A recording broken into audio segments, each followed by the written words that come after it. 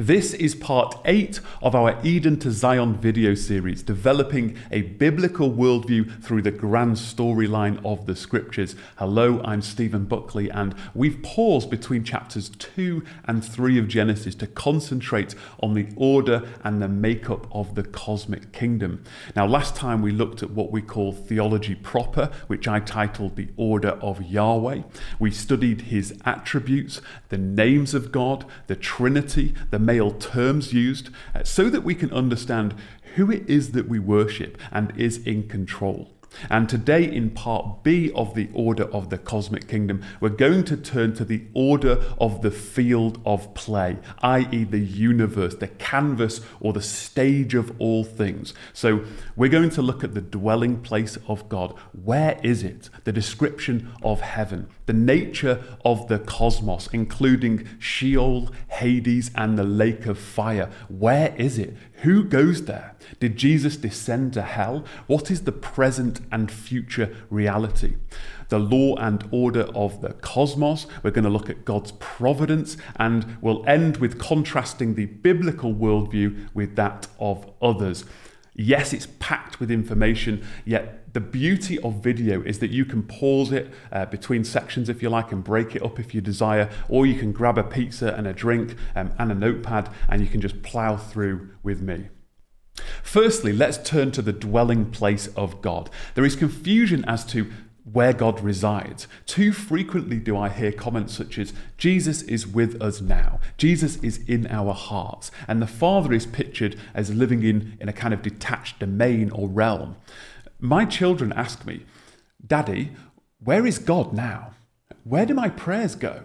And we should be able to answer these questions. And when we do, it builds up the worldview for our children or whoever it is that we are to disciple. Now, God rules his universal kingdom from, and indeed dwells in, his glorious temple, the Father enthroned above all in the heights of heaven. Job 22:12 says, "Is not God high in the heavens?" Contrary to common Platonic thinking, which we will address at the end, he does not live in a parallel universe, a competing dimension, or some kind of separate spiritual sphere, right? He's chosen to dwell within his own creation. It is he who sits above the circle of the earth, who stretches out the heavens like a curtain and spreads them like a tent to dwell in. So he dwells physically above the earth in the outer heavens, but within the expanse of space and the encapsulating waters that we spoke about in Genesis 1. The Garden of Eden was the central sanctuary of the earth, the sanctuary of the cosmos for man, the universal cosmos, a tent-like sanctuary in itself, and then the heavenly temple sanctuary in the height of the heavens. The Edenic sanctuary with its king corresponds to the heavenly sanctuary with its king. He is not an impersonal God, but rather one that has chosen us for communion, inviting us into his life and graced all with his best household and furnishings. And this is a message that he wishes us to embrace with all sentiment. You know, a father that builds a farm for his family to dwell in and then goes off to live in another, or kind of zooms off through a matrix into an alternative cosmos, is not one that we could trust and feel connected to. He created all things, largely consisting of water, stretched out a vast expanse within it, and then chose to occupy it and fill it with his image-bearing children. Now, in no way does God's proximity define his sovereignty. If I build a house and choose to dwell in it, it does not mean that the house has power over me or I become part of my house, of my creation, right? I've just simply chosen to dwell within my creation. If anything, because of his closeness, God's transcendence and omnipotence over space, time, and matter is on display for humanity. The heavenly dwelling is in the heights of the heavens, not at the side or below, right? Because God is king over all the universe. At the heights of the heavens, as John Oswalt writes, he stands over against it, both to judge it and to save it. Consider Isaiah 57. For thus says the one who is high and lifted up, who inhabits eternity, whose name is holy. I dwell in the high and holy place, and also with him who is of a contrite and lowly spirit, to revive the spirit of the lowly and to revive the heart of the contrite. Oswalt says that God's transcendence does not rule out his dwelling with the crushed and lowly spirited. In fact, it's those who try to reach the high places of God that must be brought low and kept distant. In the scriptures, the high places are where the idols were put on hills above the towns and the cities. Never would they come close to God's dwelling in the heights of heaven. Like the Tower of Babel, they must fall. The physical translates to the spiritual and vice versa. The good news is that the lowly in spirit who recognize him as Creator high and almighty will be revived and set free from the pig's trough of sin. Now, in his hymn of praise, David would write, "O Lord Yahweh, our Lord, how majestic is your name in all the earth. You have set your glory above the heavens." Commenting, Matthew Henry wrote, "No name is so universal, no power and influence so greatly felt as those of the Saviour of mankind, but how much brighter it shines in the upper world." His transcendent freedom from his creation is that he is with certain parts of it in ways that he is not with other parts. The height of the heavens is his chosen primary place to dwell above all. The scriptures build somewhat of a picture of this holy place, welcoming us into a glimpse of the stunning beauty of our Lord. Now, abundantly clear is that God rules from a physical throne. The Lord has established his throne in the heavens, and his kingdom rules over all. I saw the Lord sitting on his throne, and all the host of heaven standing beside him on his right hand and on his left. God reigns over the nations. God sits on his holy throne. The throne in heaven, signifying absolute sovereignty, appears more than 40 times in the book of Revelation. There is only one way this story is going to end, and it's decided by the one on the throne. Now, Daniel 7 and Revelation 4 picture similar scenes of the heavenly throne room. While they both refer to an eschatological time, they offer us a glimpse into the unknown. Now, in Daniel, the everlasting Father is called the Ancient of Days, who has full use of his heavenly abode, though for important matters takes his seat. His apparel white as snow, and the hair of his head like pure wool, to probably stress his eternality or holiness. His dazzling throne was fiery flames. Its wheels were burning fire. A stream of fire issued and came out from before him. Again, in Revelation 4, I understand that one seated on the throne is the Father. The Father holds the scroll, and Christ comes to the one on the throne to receive the scroll. We read, "He who sat there had the appearance of jasper, a translucent diamond-like stone, and carnelian, a fiery red stone. Forming a complete circle around the throne, a rainbow that had the appearance of an emerald." Robert Mounce notes that carnelian has been interpreted in connection with wrath or judgment, and the emerald with mercy. He says the rainbow reminds us of God's covenant with Noah. Prompting the picture of God's awesome presence at Mount Sinai, it continues, "From the throne came flashes of lightning and rumblings and peals of thunder, and before the throne were burning 7 torches of fire, which are the 7 spirits of God. And before the throne there was, as it were, a sea of glass like crystal." The 7 spirits that are also mentioned in Revelation 1:4 are interpreted as either angelic beings that represent the perfection of God or the Holy Spirit. Some argue a 7-fold activity of the Holy Spirit, referencing Isaiah 11:2, but you can argue there's only 6 that are mentioned, not 7. It continues, And around the throne, on each side of the throne, are 4 living creatures, full of eyes in front and behind. The first living creature like a lion, the second living creature like an ox, the third living creature with the face of a man, and the fourth living creature like an eagle in flight. And the 4 living creatures, each of them with 6 wings, are full of eyes all around and within. And day and night they never cease to say, Holy, holy, holy is the Lord God Almighty, who was and is to come. Furthermore, Daniel 7 and Revelation 4 tell us that surrounding the awesome presence of God, multiple government thrones are set up or placed for the heavenly judgment court. Now, in the heavenly court, there are judicial books, including those that document the thoughts and actions of every soul who lives on earth, not to mention the Lamb's book of life, filled with the names that Jesus will confess his name before my Father and before his angels. Daniel 7 says the court sat in judgment and the books were open. Neither Daniel 7 or Revelation 4 reveals who occupies the thrones, but Revelation 4 tells us around the throne were 24 thrones, and seated on the thrones were 24 elders, clothed in white garments, with golden crowns on their heads. Now, the word elder throughout the scriptures is representative of the head of a city, a family, a tribe or nation, or of the local church.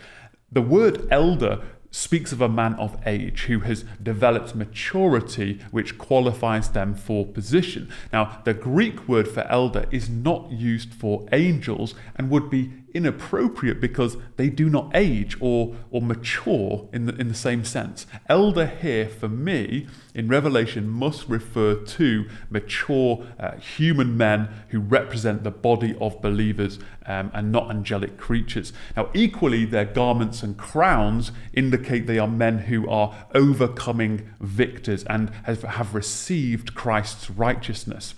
Angels are not pictured elsewhere as ruling from thrones with crowns, whereas believers are promised they will receive victors' crowns and have authority to reign.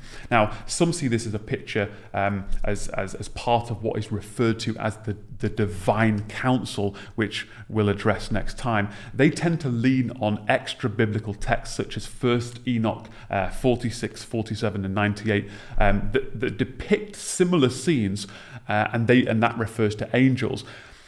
Look, we can learn about the worldview of the biblical authors from these texts, but the Bible just cuts through butter with a knife, right? And at least in this scene, it refers to them as elders. Now, interestingly, 24 is the number of the priestly courses as given in 1 Chronicles 24.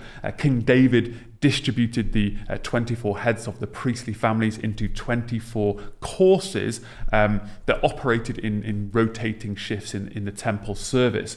And these 24 heads were representative of the wholesome priesthood. The picture could be 12 thrones are representatives for the 12 tribes of Israel, and then 12 thrones for the 12 apostles of the Lamb, totaling 24 representatives. They will be kind of like priestly princes ruling with the anointed high priest King Jesus. In Revelation 21, with regards the New Jerusalem, we see inscribed on the gates the names of the 12 tribes of the sons of Israel, with 12 foundations, and on them were the 12 names of the 12 apostles of the Lamb. While we cannot be certain, these two lots of 12 representatives of Israel and the apostles make sense. I will add that Daniel Stramara connects the elders with the Feast of Weeks. He says this: at the Feast of Weeks, Jews from all over Israel were to bring their offerings of first fruits to Jerusalem. Israel was divided into 24 districts, each with its own liturgical elders. The elder is the representative of the priestly people who celebrate the first fruits of God's harvest. The elders played a role in the first Sinai theophany, and hence elders play a role here as well. The yearly assembly of these elders could have been pointing forwards to the eschatological heavenly scene. God the Father, as the Ancient of Days, is the supreme ruler, and this court of elders is a witness and in agreement. It's not as if God's sovereignty has been delegated. Paul Tanner, who agrees with me that these elders are faithful saints, remarks, the context makes clear that the imagery is designed to depict the Ancient of Days acting in judgment, not ruling in general. There is a heavenly court that participates with him, i.e. is there to witness and affirm the judgment he renders. These elders fall down and they cast their crowns before the throne, and they worship him who is on the throne. And this scene will take place when these representatives receive their garments and crowns. So the end of the age, right? It's eschatological, and therefore it's depicting the decrees, the judgments at the day of the Lord. That's how I understand it. Now, the heavenly throne room is a place of sovereignty, holiness. It's a place of power and authority. It's a place of majesty and honor, a place of praise and glory, of true justice, of purity, of grace, and eternal life. So, where does the eternal Son of God fit into the picture? Now, originally it seems that the Son of God would regularly descend from the heavenly throne room to the kingdom of Eden, and then after the introduction of sin, he returned to the high and holy place of his creation, except when he returns to show up in a theophany. So where is Jesus now? Right? We know that after the cross and resurrection, the majesty of the Son sat at the right side of the majesty of the Father. So then the Lord Jesus, after he had spoken to them, was taken up into heaven and sat down at the right hand of God. He is seated at the right hand of the throne of the majesty in heaven, a minister in the holy places, in the true tent that the Lord set up, not man. If then you have been raised with Christ, seek the things that are above, where Christ is, seated at the right hand of God. David spoke of this. The Lord says to my Lord, sit at my right hand until I make your enemies your footstool. Where is Jesus now? He sits at the right hand of the Father in the heights of the heavens, though no doubt he will walk and commune in the heavenly surroundings. It's his Holy Spirit that is present with us and working in us and through us. Ezekiel in chapter 1 and Isaiah in chapter 6 experience visions of what I understand as the Son of God on a throne. Firstly, Ezekiel 1 begins with a great cloud with brightness around it, and fire flashing forth continually, and in the midst of the fire, as it were, gleaming metal, and from the midst of it came the likeness of 4 living creatures, and this was their appearance. They had a human likeness, but each had 4 faces, and each of them had 4 wings. These living creatures have a calf's foot, human hands, and each with human and animal faces, sparkled like burnished bronze, the appearance of torches. Under the throne are wheels. Their appearance was like the gleaming of beryl, and the construction being as it were a wheel within a wheel. When they went in any of their 4 directions without turning as they went, and their rims were tall and awesome, and the rims of all 4 were full of eyes all around. The wheels would follow the living creatures in any direction, for the spirit of the living creatures was in the wheels. You can imagine Ezekiel seeing this and just thinking, how do I explain this? And then above these living creatures and unique wheels, there is an expanse shining like awe-inspiring crystals spread out above their heads. Above the expanse, a throne in appearance like sapphire, and seated above the likeness of a throne was a likeness with a human appearance, and upward from what had the appearance of his waist, I saw as it were gleaming metal like the appearance of fire enclosed all around, and downward from what had the appearance of his waist, I saw as it were the appearance of fire, and there was brightness around him like the appearance of the bow that is in in the cloud on the day of rain, so was the appearance of the brightness all around. Such was the appearance of the likeness of the glory of the Lord. And when I saw it, I fell on my face, and I heard the voice of one speaking. Human appearance. This is the eternal Son who was not a human before he became incarnate, right? But he would appear as a man. This is a prelude of the incarnation of Messiah, but in his character as Saviour and as Judge. In a very similar vision, the Holy Spirit lifted Ezekiel up from Babylon and allows him to see the glory of the Lord depart the temple in Jerusalem. In Ezekiel 10, again, the throne is something like a sapphire and whirling wheels beneath, and the living creatures are called cherubim. And the sound of the wings of the cherubim was heard as far as the outer court, like the voice of God Almighty when he speaks. We can see the similarities with the description of the Father on the throne in heaven, the thunder, the lightning, fire, torches, the angelic creatures, although these have 4 wings rather than 6 in Revelation 4, the sea of glass like crystal of Revelation 4:6, and the expanse shining like awe-inspiring crystal here in Ezekiel 1:22. And notably, the rainbow. Even though God's wrath was falling on Jerusalem, his rainbow reminds him of the covenant with Noah. Daniel 7 pictures the throne with wheels, but here Ezekiel's vision of the wheels are more prominent, aren't they? Giving the impression that it's a heavenly portable throne that can kind of travel in any direction in space, a kind of cloud-riding cherubim throne chariot with boundless mobility. Isaiah 2 encounters a vision of the Lord in chapter 6. I saw the Lord sitting upon a throne, high and lifted up, and the train of his robe filled the temple. Above him stood the seraphim. Each had 6 wings. With 2 he covered his face, and with 2 he covered his feet, and with 2 he flew. And one called to another and said, Holy, holy, holy is the Lord of hosts. The whole earth is full of his glory. In verse 5, Isaiah says, For my eyes have seen the King, the Lord of hosts.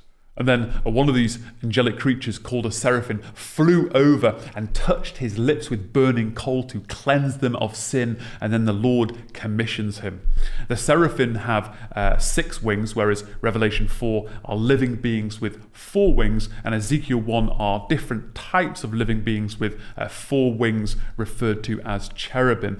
There's no mention of wheels like Ezekiel 1 and Ezekiel 10 or Daniel 7. No form is mentioned as such of the one on the throne. This seems like a prelude to the future temple and throne in Jerusalem, which Ezekiel goes on to describe in his latter chapters. Barnes describes it as a vision of God incarnate, seated in glory.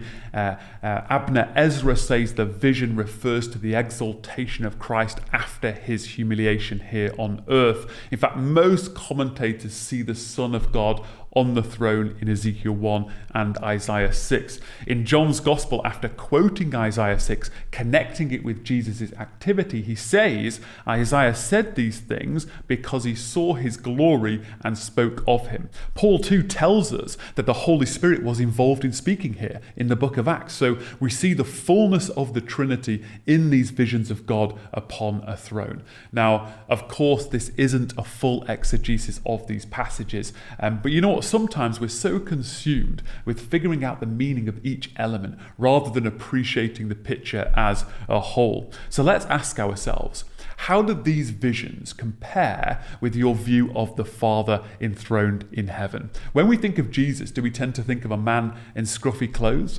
Why not the King enthroned? Why not, as Matthew Henry puts it, upon a throne of glory, a throne of grace, a throne of triumph, a throne of government, a throne of judgment? Some of us need to recalibrate our view of him. It should make us recognize our shortcomings like Isaiah and fall on our face like Ezekiel. Jesus Christ is the King of glory. Now, these physical thrones govern from a great physical temple sanctuary. The Lord is in his holy temple. The Lord's throne is in heaven. His eyes see, his eyelids test the children of man. Praise God in his sanctuary. Praise him in his mighty heavens. Daniel 7 also reveals the magnificent temple complex is large enough that 1,000 thousands serve him, presumably angels. Inside the temple there are also voices and sounds and music and lighting and rumblings and peals of thunder, and in this place you can hear things so astounding that they cannot be expressed in words. The great temple has many rooms and inner and outer courts with a real burning golden altar before the throne, where the ascending prayers of the saints given by the Lord are incensed by an angel's golden censer. That's what happens to your prayers. Don't believe me? An angel came and stood at the altar with a golden censer, and he was given much incense to offer with the prayers of all the saints on the golden altar before the throne, and the smoke of the incense with the prayers of the saints rose before God from the hand of the angel. All the prayers of the saints are received and offered on the golden altar before the throne. God not only hears your prayers, he smells their aroma and sees them rise before him. The temple complex will be surrounded by a garden paradise, most presumably with rivers, magnificent trees and such. And these paradisal gardens, within which is the great temple complex, within which is the throne of the Most High God, is the headquarters of the universe. The heavenly temple is the true tabernacle which Eden and all others would reflect and or be copies of, created before and without assistance from man. Let me just defend the literal hermeneutic. While a complete understanding of the essence of God's dwelling is impossible, these are real thrones and real altars and a real temple made from the same atomic structures as earth. Now, some argue that the Father is incorporeal, therefore without hands or sides in which to orientate a seat for the Son. Just because the Father is spirit and does not have a human body does not mean he hasn't chosen to manifest a visible body that we can relate to and then created us in the image of him, which includes his chosen physically appearing features. If this is how he represents himself in the scriptures, this is the way that we should acknowledge and think of him. Otherwise, the alternative is that we take every element of the picture and make them symbols of meanings, and we each build a dissimilar abstract picture in our head, right? We all end up with a different picture of God. He's given us the pictures, and they are the ones that we are to receive, whether there is additional meaning and significance to the elements or not. We can't dismantle biblical visions to build our own vision from an interpretation that suits us. From Hellenistic thinking about God's dwelling place to over-spiritualizing the detail, we do disservice to the way in which God has chosen to reveal himself to us. We know that Jesus is now in a resurrected human body that requires a real throne to sit as a real king. He doesn't sit at the right hand of a giant metaphor, right? If we can't accept that God sits on a real throne in a real temple with paradisal gardens surrounding in the heaven of heavens, ruling as a real king above all creation, then how on earth do we understand anything about him? It's his revelation or none. Let's not try to outsmart God. We don't take orders from a metaphorical king or fellowship with an emblematic king. Neither is the temple housing its thrones abstract symbols that only a scholar could grasp the deep enigmatic meaning of. Every throne and temple-like structure, whether cartoon drawing or built with bricks, are simply crude imitations of the original and influenced by the garden sanctuary, usually with our own idol of choice as king. Few details are given about God's dwelling place for good reason, not because it's so detached from earthly realism, and certainly not that we don't look to the heavens in prayer. Rather, it isn't the home that he's given to man originally, or as our final destination. The promised kingdom on earth is. The nature of the cosmos. Let's zoom out for a moment and take a look at the nature of the cosmos. We established God's holy and beautiful habitation in the heavens is described as enthroned above the circle of the earth. With the earth being below, God comes down to see the affairs of man. He looks down from heaven. He sees all the children of man. He says, "Heaven is my throne and the earth is my footstool." Men are taken up into the heavens, so he is above, we are below. By the way, the heavenly sanctuary is likely on an unblemished planet like Earth, the glory of Yahweh covering the planet. Think about that. The heavens and the earth, which are physical in nature, contain all things within which angelic creatures, man, and all living things reside. We can call off the search for aliens immediately. The biblical worldview is not the heavens and Saturn or the heavens and Mars, but the heavens and the earth. The heavens are plural and continuous, flowing from one to the next without physical barrier. The plurality is given from the boundaries of governance between them. So the cosmic tabernacle has lower and upper courts, access controlled by the throne room. Elon Musk will never make it to the highest heaven unless he puts his faith in the one on the throne. Even then, it will not be on his rocket. Rather than the common labels of natural and supernatural, the Bible speaks of the heavens and the earth being dynamic, visible and invisible. Paul wrote, "For by him all things were created in heaven and on earth, visible and invisible, whether thrones or dominions or rulers or authorities, all things were created through him and for him." We read in Hebrews, "By faith we understand that the universe was created by the word of God, so that what is seen was not made out of things that are visible." The NET translates it, "so that the visible has its origin in the invisible." To say that the invisible does not exist is to deny that the visible has its origin in the invisible. To say the visible creation was made by the invisible requires faith.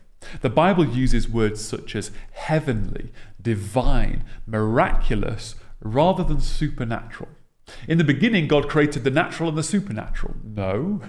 In the beginning, God created the heavens and the earth. The physical is immeasurably more dynamic than we can fathom, and perhaps quantum mechanics is bidding to discover and explain such. Miracles are God using his creation and making things happen through his own laws of physics, etc., which are more dynamic than we tend to suppose.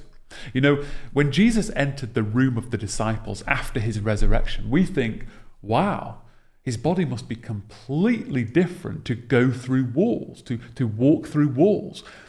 But who questions the nature of the wall?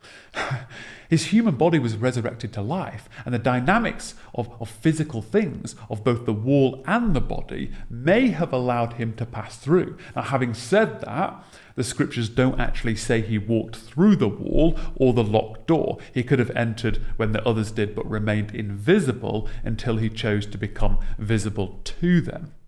After speaking and breaking with the two that were on the way to Emmaus, Jesus vanished from their sight. How could a man walk on water? Well, how could water be dynamic to hold up a man? When we view the miraculous from a worldview that operates with a dynamic view of the heavens and the earth, God's activity is not downplayed. On the contrary, his sovereignty and providence is more potent, and the potential of divine intervention for me is presented as more viable. Our Creator commands his creation, and it moves and slows and bends and straightens and rises and falls and shrinks and multiplies and hardens and softens and grows and withers upon his dictation. There is truth and reality outside of the physical, but it is within the physical heavens and the earth primarily that God works for humanity. God is earthlier than we tend to think. We are not to detach ourselves from the reality of the material world. There is the spiritual aspect, the invisible, of course, but everything is to be seen as a whole, referred to as the heavens and the earth. Now, furthermore, the physical heavens and the earth are inherently good. For everything created by God is good, and nothing is to be rejected if it is received with thanksgiving, for it is made holy by the word of God and prayer. We remember that God declared his creation in Genesis 1 as very good. We are not to be anti-material, anti-earthly. We shouldn't elevate the spiritual above the physical. God has designed the cosmos in such a way that the material and the immaterial, or biblically the visible and the invisible, complement and affect one another. Man was created as spirit and body as one. Death, which is the separation of the two, is tragic. Relationships between spirits, souls, profit from the bodily aspect of their being, don't they? Right? God's plan and purposes are very much earthly. That we see and experience visible creation, at least in terms of awareness, means that is the way that God wants it to be. The earth, our bodies, material, the visible, is good and a blessing. What we do with it is a different matter.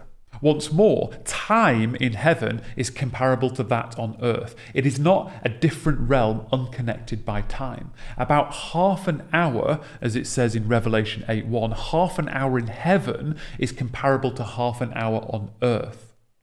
Mirroring the high and holy habitation then, the kingdom of Eden was made in the image of the heavenly kingdom, the paradisal gardens made in the image of the heavenly one, a temple made in the image of the heavenly temple, a priestly kingly man made in the image of God. This earth was a good and beautiful reflection of the heavenly home as angelic messengers would descend and ascend between the two. Continuing the theme of the universal cosmic canvas, we may ask, what is beneath the earth? Which leads to the question of hell. What is it? Where is it? Does it exist presently? Now, the modern English word hell is derived from Old English hell, H-E-L or H-E-L-L-E, dating back to the 8th century, meaning the world of the dead. Now, all forms derive from a reconstructed Proto-Germanic noun meaning concealed place, the underworld, and in turn the Proto-Germanic form derives from a Proto-Indo-European root kel or kol, meaning to cover, conceal, save. Now, because the modern English word hell is used to cover Sheol, Hades, and Gehenna, which you may have heard and read, we tend to get confused. The word hell muddies the two main realities. We are required to unpack this bundle that we have wrapped up as hell. Now, essentially, we're dealing with two realities. One is a present reality, Sheol in the Hebrew, or Hades in the Greek, and one is an eschatological reality, Gehenna, the lake of fire. So let's get some clarity. Firstly, Sheol, a Hebrew word in the Old Testament. The Old Testament always describes people who go down to Sheol, are brought down to Sheol, those who go down to the pit. I made the nations quake at the sound of its fall, when I cast it down to Sheol with those who go down to the pit in the world below. Ezekiel 31. Sheol is within the earth. Hell is not a separate dimension, it's a real physical place. Sheol, the present reality, is the world deep below the surface of the earth. Now, Job says, "Can you find out the limit of the Almighty? It is higher than heaven. What can you do? Deeper than Sheol. What can you know?" This is our biblical worldview. Heavens above, the earth below, and then down to Sheol within the earth. In Numbers, we read of how Korah and his 250 men challenged the leadership of Moses. The ground under them split apart, and the earth opened its mouth and swallowed them up with their household and all the people who belonged to Korah and all their goods. So they and all that belonged to them went down alive into Sheol, and the earth closed over them, and they perished from the midst of the assembly. This is the clearest example that Sheol is within the earth. God brought them down alive in full view of the Israelites, and he closed the earth back over them, a real location within the earth. So the purpose is a holding place of the dead. Proverbs 7 says, her house is the way to Sheol, going down to the chambers of death. So there are chambers. Jacob knew Sheol was the abode of the dead, awaiting judgment. I shall go down to Sheol to my son. He thought Joseph had died. He assumed Joseph went to Sheol, and he thought that he would join him on death. King David knew he was destined for Sheol, and he also wished for his enemies to go there. When David's time to die drew near, he commanded Solomon his son, saying, I am about to go the way of all the earth. Moreover, you also know what Joab the son of Zeruiah did to me. Act therefore according to your wisdom, but do not let his grey head go down to Sheol in peace. And there is also with you Shimei the son of Gera the Benjamite from Bahurim, who cursed me. You shall bring his grey head down with blood to Sheol. But David also says, for you will not abandon my soul to Sheol, or let your Holy One see corruption. David had faith in God to resurrect him, and that Messiah would not see corruption. He knows he's going down, but he also knows he won't be left there forever. Old Testament faith was in the promised seed, Messiah, who would be resurrected. The breaking of the power of death, meaning that they too would be resurrected. Their hope was in the resurrection by the promised one. It's entirely up to God who lives, dies, and is raised up. The Lord kills and brings to life. He brings down to Sheol and raises up. Then there's this peculiar scene in 1 Samuel 28, whereby Saul, who had outlawed mediums, goes in disguise to visit the medium at Endor, and he asks her to conjure up the prophet Samuel from Sheol. And he said, divine for me by a spirit, and bring up for me whomever I shall name to you. Then the woman said, whom shall I bring up for you? He said, bring up Samuel for me. And the woman said to Saul, I see a God. Now God here, the Hebrew is Elohim, which can be translated as ghostly figure or spirit as well.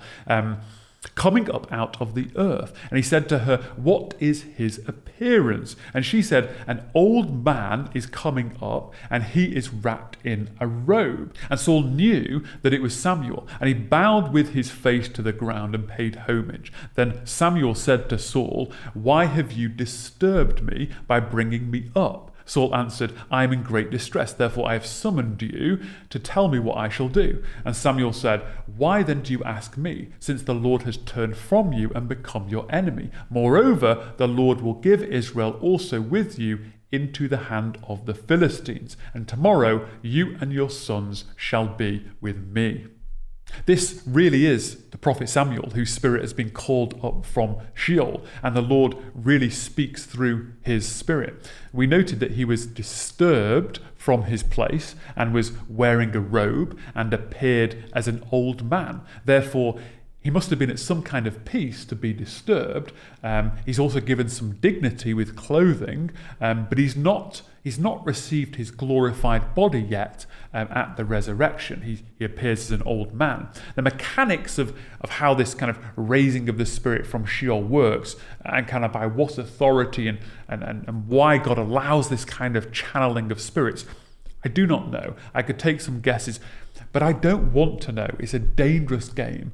And today, most people who say they're hearing from the dead, that they're just fakers, they're magicians. But the few real ones are unaware that they are channeling the dead from Sheol. Now, Psalm 49 says, truly, no man can ransom another or give to God the price of his life. For the ransom of their life is costly and can never suffice, that he should live on forever and never see the pit. For he sees that even the wise die, the fool and the stupid alike must perish and leave their wealth to others. Like sheep, they are appointed for Sheol. Death shall be their shepherd. Their form shall be consumed in Sheol. But God will ransom my soul from the power of Sheol, for he will receive me. All went down to Sheol, the place of the dead. Some had faith that God would ransom their soul from the power of this holding place to be received by him. Now, Sheol can be translated grave, which doesn't really do the reality justice. It is described as a prison where some are in torment. "I'm consigned to the gates of Sheol," says in Isaiah 38. People descend together into the dust, to the bars of Sheol, in the house of darkness, in Job 17. "The depths of the pit, in the regions dark and deep, I am shut in so that I cannot escape," Psalm 88. "What man can live and never see death? Who can deliver his soul from the power of Sheol?" Psalm 89. "The pit of destruction," Isaiah 38. "For Sheol does not thank you. Death does not praise you. Those who go down to the pit do not hope for your faithfulness." I love the wording there. Sheol does not thank you. It's kind of an understatement. We quoted David last time regarding God's omnipresence.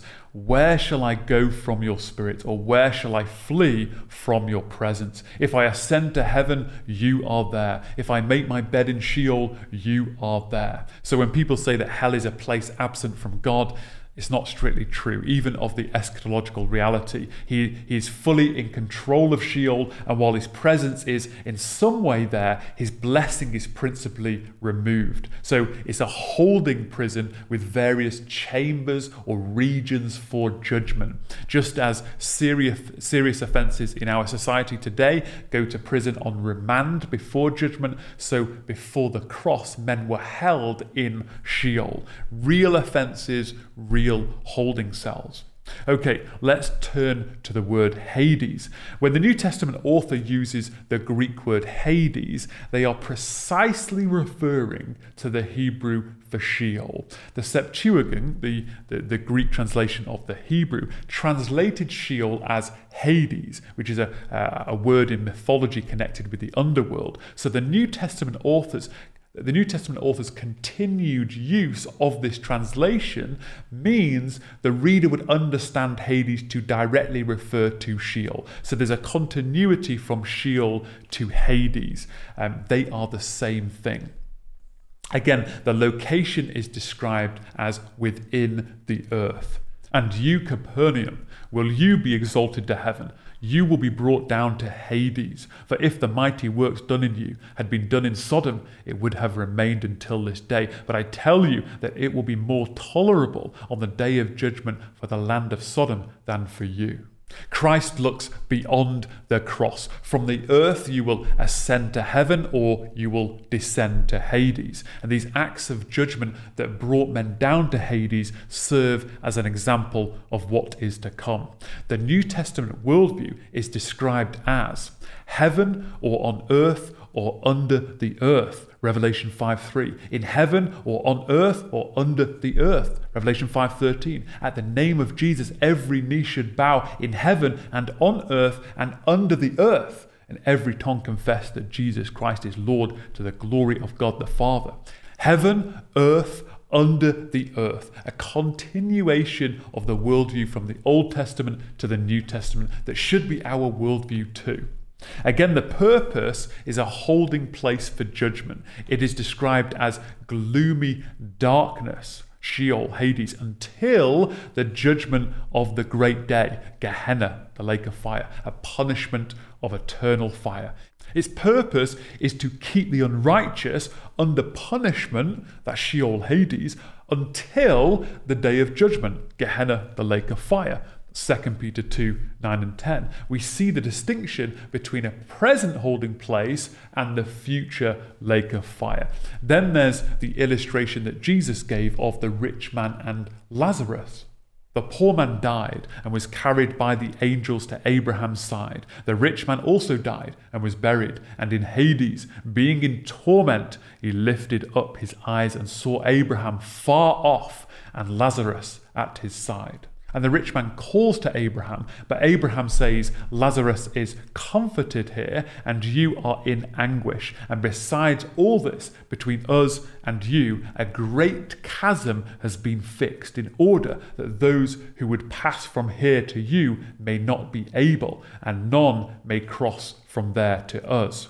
There are regions within Sheol, Hades, notably two sides for men, the wicked who are in anguish and those of faith who are comforted. And this is implied in the Old Testament and articulated in Second Temple Judaism. So Jesus' illustration would have been understood. They cannot cross, and they can see each other and they can hear each other. The moans and groans of the side of anguish would echo across the chasm, and angels are seen to carry the spirits to their dwelling under the earth, and no doubt act as prison guards and so forth, maintaining the order.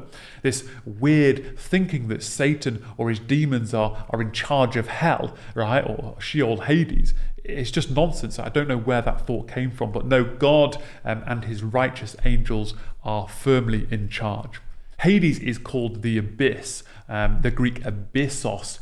So sometimes you'll see it translated as abyss or bottomless pit, that demons do not want to be cast to, and demons knew that Jesus could command them to depart there, as we see in Luke 8. The beast of Revelation comes out of the abyss and will be sentenced to the lake of fire. Hades too is described as a prison of torment. And I tell you, you are Peter, and on this rock I will build my church, and the gates of hell, Hades, shall not prevail against it. Matthew 16:18. For if God did not spare angels when they sinned, but cast them into hell, the Greek is actually Tartarus in participle form Tartaru, meaning in Greek mythology the deepest abyss of Hades, and committed them to chains of gloomy darkness to be kept until judgment, if he did not spare the ancient world, but preserved Noah, a herald of righteousness, with 7 others, when he brought a flood upon the world of the ungodly, if by turning the cities of Sodom and Gomorrah to ashes, he condemned them to extinction, making them an example of what is going to happen to the ungodly. And if he rescued righteous Lot, greatly distressed by the sensual conduct of the wicked, for as that righteous man lived among them day after day, he was tormenting his righteous soul over their lawless deeds that he saw and heard, then the Lord knows how to rescue the godly from trials, and to keep the unrighteous under punishment, Sheol, Hades, until the day of judgment, the lake of fire, and especially those who indulge in the lust of defiling passion and despise authority, 2 Peter 2, 4-10. And the angels who did not stay within their own position of authority, but left their proper dwelling, he has kept in eternal chains under gloomy darkness until the judgment of the great day, just as Sodom and Gomorrah and the surrounding cities, which likewise indulged in sexual immorality and pursued unnatural desire, serve as an example by undergoing a punishment of eternal fire. Jude 1, 6-7. I'm not going to comment on every passage. I just want to build a picture of Sheol, Hades. Demons connect it with torment in Matthew 8:29. So it's a holding place of fallen angels and demons as well as men. Revelation 20 refers to it as a prison for Satan during the 1,000-year reign of Christ. I saw an angel coming down from heaven, holding in his hand the key to the bottomless pit, which means, again, who is in charge? God, who delegates the task to righteous angels, and only one is necessary to chain and seize the dragon, that ancient serpent who is the devil and Satan, and bound him for 1,000 years. So Christ and Hades and Sheol. Jesus said, I have the keys of death and Hades in Revelation 1:18. We read in Ephesians that after his death he descended into the lower regions, the earth, and in 1 Peter being put to death in the flesh but made alive in the spirit, in which he went and proclaimed to the spirits in prison because they formerly did not obey when God's patience waited in the days of Noah while the ark was being prepared. 1 Peter 3:18-20. In the Old Testament, you were helplessly destined for the grave down to Sheol, which is why it was necessary for Messiah to suffer, die, and to descend to Sheol to save the faithful from the power of death and the gates of the underworld. Jesus took us from this holding place of the grave, and then after the cross, when he ascended on high, he led a host of captives, as it says in Ephesians 4:8. Before the cross, everyone went down to Sheol, Hades, on the side of the wicked or the side of the righteous, and now after the cross, the spirits of the wicked go down to Sheol, and the spirits of the righteous go to heaven to join the Lord. Jesus said, "For just as Jonah was 3 days and 3 nights in the belly of the great fish, so will the Son of Man be 3 days and 3 nights in the heart of the earth." Yes, the tomb, but he's referring to Sheol, Hades. When Jesus said to the criminal on the cross next to him, "Today you will be with me in paradise," in Luke 16, he's referring to the region of the righteous in Hades. The Greek and the Hebrew for paradise are lent from a Persian word for a pleasant enclosed resting place. See John Nolan's commentary on Luke. Second Temple Jewish thought pictures paradise as a region of Hades along with Abraham. So Jesus didn't mean that he would be with him in the paradise of heaven, but that he would be with him on the side of Abraham and clan in Hades. His descent to Hades doesn't mean Jesus experienced torment or that people got a second chance. Peter quotes David's psalm in Acts 2. For David says concerning him, "I saw the Lord always before me, for he is at my right hand, that I may not be shaken. Therefore my heart was glad, and my tongue rejoiced. My flesh also will dwell in hope, for you will not abandon my soul to Hades," a direct translation of Sheol, "or let your Holy One see corruption." He foresaw and spoke about the resurrection of the Christ, that he was not abandoned to Hades, nor did his flesh see corruption. This Jesus God raised up, and of that we are all witnesses.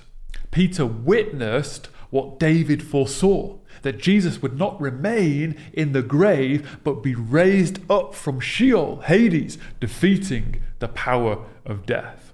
The future of Hades then. Death and Hades gave up the dead who were in them, and they were judged, each one of them according to what they had done. Then death and Hades were thrown into the lake of fire. This is the second death, the lake of fire. And if anyone's name was not found written in the book of life, he was thrown into the lake of fire. Revelation 20:13-14.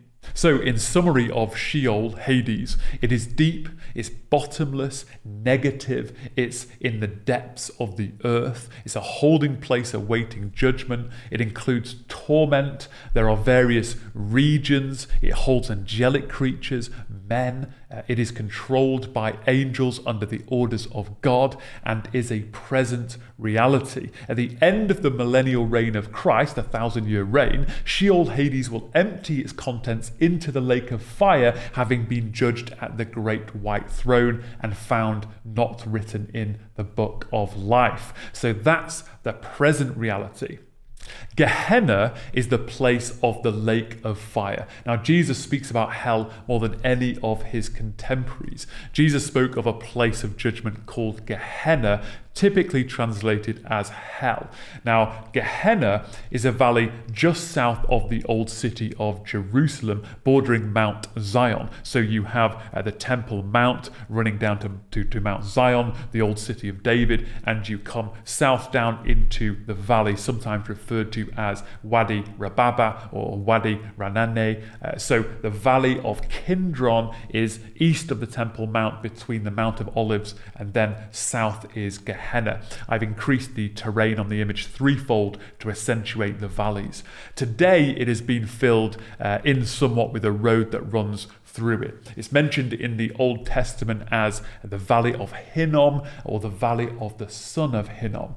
Now, going back to Mosaic law, unclean things, everything from clay pots, food, liquid, fabric, leather, metal items such as weapons, should be burned or cleansed with fire. Now, the law also insisted that the fire on the altar must be kept burning, it must not go out. Now, the temple altars were not used for this general burning and cleansing, but the fires for the unclean things would likely be kept burning too in fires outside of the city. And the Valley of Hinnom would be the practical place. Now, later the Israelites turned from God and they sacrificed their children in the fires of the Valley of Hinnom to the Canaanite god Molech. Now, within the Valley of Hinnom, there is a place called Topheth or Topheth, which is where they sacrifice children, and it's mentioned in Isaiah 30:33.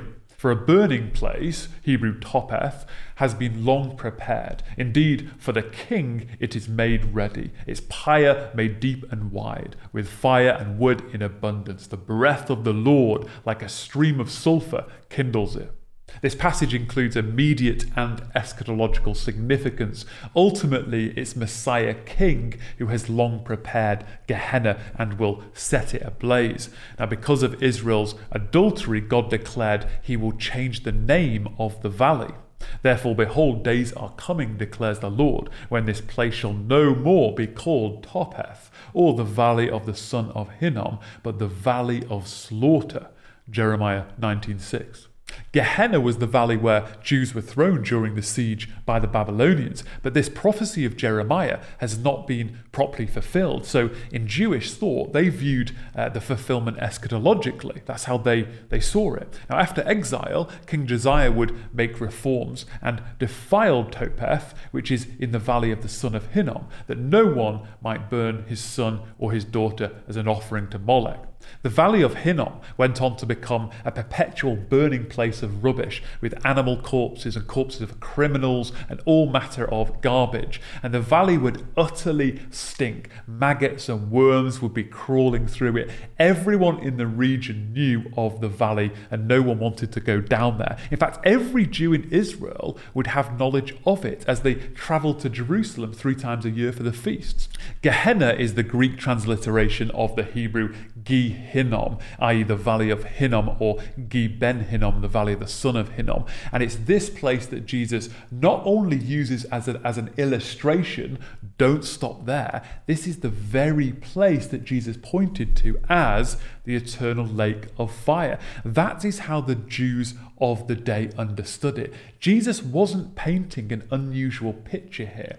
Jewish thought understood that Gehenna was the final place of judgment from God, which, as well as the practicality of a rubbish tip, is why they dumped the rubbish and evil men into the fire and worms there, believing that they were acting in accordance with the scriptures as guardians of the valley. So who goes to Gehenna?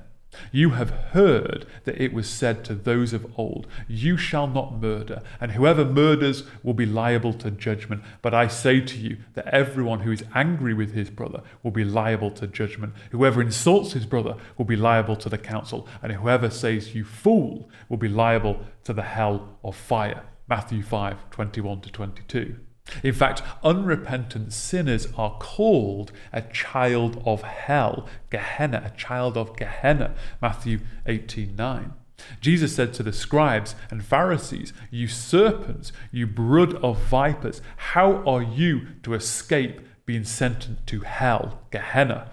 Matthew 23:33. The one who conquers will have this heritage, eternal life in the kingdom, and I will be his God and he will be my son. But as for the cowardly, the faithless, the detestable, as for murderers, the sexual immoral, sorcerers, idolaters, and all liars, their portion will be in the lake that burns with fire and sulfur, which is the second death. Revelation 21:7-8. Gehenna is described as a lake of fire that should send shivers down your spine. For it is better that you lose one of your members than that your whole body be thrown into hell, Gehenna, Matthew 5:29. And do not fear those who kill the body, but cannot kill the soul. Rather fear him who can destroy both soul and body in hell, Gehenna, Matthew 5:28. But I will warn you whom to fear. Fear him who, after he has killed, has authority to cast into hell, Gehenna. Yes, I tell you, fear him, Luke 12:5. It is better for you to enter life at the resurrection crippled or lame than with 2 hands or 2 feet to be thrown into the eternal fire. And if your eye causes you to sin, tear it out and throw it away. It is better for you to enter life with 1 eye than with 2 eyes to be thrown into the hell, Gehenna of fire.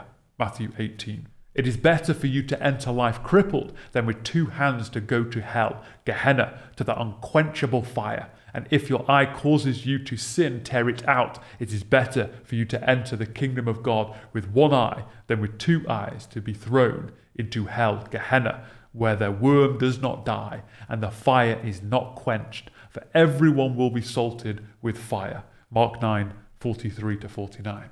Jesus is quoting the final verse of Isaiah 66, and they shall go out and look on the dead bodies of the men who have rebelled against me, for their worm shall not die, their fire shall not be quenched, and they shall be an abhorrence to all flesh. Isaiah 66:24. And he is saying this place spoken of in Isaiah 66 is Gehenna. And I'm pretty sure that the Targum Isaiah, which is an Aramaic translation with some paraphrasing and explanation, refers to it also as the valley of Hinnom, Gehenna. So again, this isn't wildly out there in terms of Jewish rabbinical thinking. The Son of Man will send his angels, and they will gather out of his kingdom all causes of sin and all lawbreakers, and throw them into the fiery furnace. In that place there will be weeping and gnashing of teeth. Matthew 13:41-42. Those who walked in the way of Cain and abandoned themselves for the sake of gain to Balaam's error and perished in Korah's rebellion, for whom the gloom of utter darkness has been reserved forever. Jude 11-13. Fire came down from heaven and consumed them, and the devil who had deceived them was thrown into the lake of fire and sulfur where the beast and the false prophet were, and they will be tormented day and night forever and ever. Revelation 29:10. Jesus is developing the theme of the prophets. The burning place has long been prepared. He stood before them like, I am the eschatological king it is made ready for, to administrate. The eternal burning lake of eternal torment for eternal punishment, which are eternal consequences for eternal personal harms, for eternally dark hearts of men and angelic creatures, a place to greatly fear. I like the way that Harrigan puts it. Real fire will actually burn real people because of real damages done to a real creation which holds real value. On numerous occasions, the New Testament refers to the destruction of the ungodly. Now, some then argue for annihilationism, meaning a finite period of judgment, often quick, followed by the complete end to the existence of the spirit and body. Now, firstly, the context of some of the passages refer to the day of wrath upon Jesus' return, i.e. the initial judgment upon those that are living at the time. Now, secondly, destruction does not mean an end to consciousness, but the continual ruining of the person, which is why 2 Thessalonians includes the phrase eternal destruction.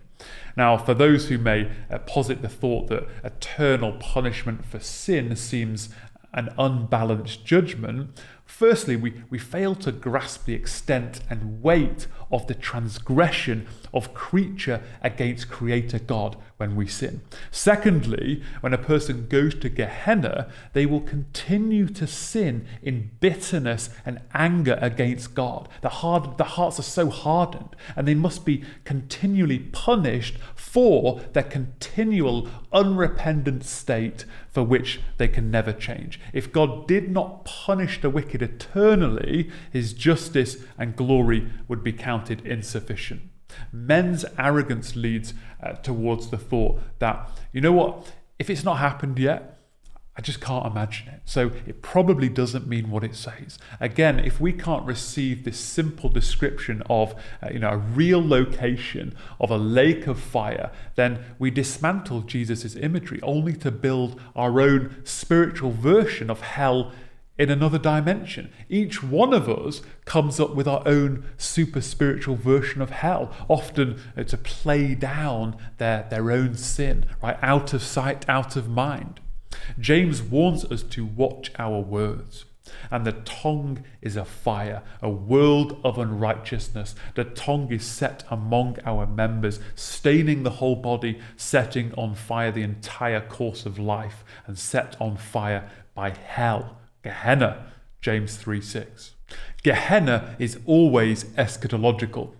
The harvest is the end of the age, and the reapers are angels. Just as the weeds are gathered and burned with fire, so will it be at the end of the age. Matthew 13:39-40. This harvest language is eschatological, a picture of separating the righteous from the wicked, the destiny of the wicked being burned with fire. When the Son of Man comes in his glory and all the angels with him, then he will sit on his glorious throne, and he will place the sheep on his right, but the goats on the left. Then he will say to those on his left, "Depart from me, you cursed, into the eternal fire prepared for the devil and his angels. For I was hungry, and you gave me no food. I was thirsty, and you gave me no drink. Truly I say to you, as you did not do it to one of the least of these, you did not do it to me. And these will go away into eternal punishment,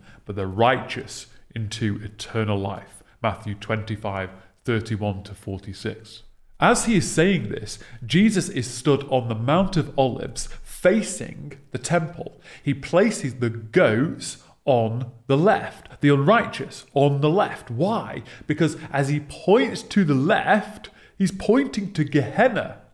From where he's standing, that's where Gehenna is. He's physically separating them because those on the left, the goats, will be led down to the lake of fire. And we will look at this in more details when we get to the New Testament. Revelation 4 says that if anyone receives the mark of the beast, they will be tormented with fire and sulfur in the presence of the holy angels and in the presence of the Lamb. And the smoke of their torment goes up forever and ever, and they have no rest day or night. These worshippers of the beast and its image, and whoever receives the mark of its name. Revelation 14:10-11. Several years back, this passage woke up my spirit. As well as the descriptions of fire and sulfur and forever and ever, this passage underlines where the eschatological hell is. In the presence of the holy angels and in the presence of the Lamb. If Jesus rules the earth from Jerusalem and the lake of fire is some kind of illustration of a distant, vague dimension elsewhere, then how can it be in the presence of the Lamb? If the valley of Hinnom, Gehenna, is filled with fire to become a lake of judgment, then it is on display for everyone, and the eternal smoke that rises from it would be seen not just from the temple, but it would be known throughout the world as a warning to those who are allowed to continue into the millennium, and it will glorify the Lamb on the throne, who is a God of justice.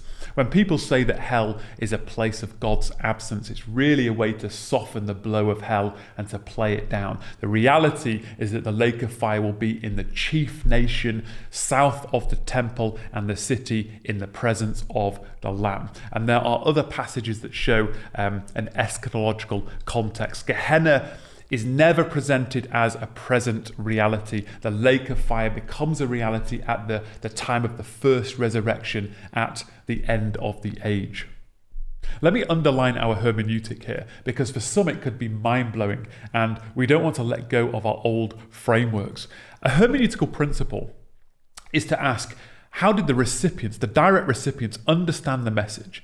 Jesus isn't referring to Gehenna as a new illustration of God's final judgment place on a Sunday morning, right?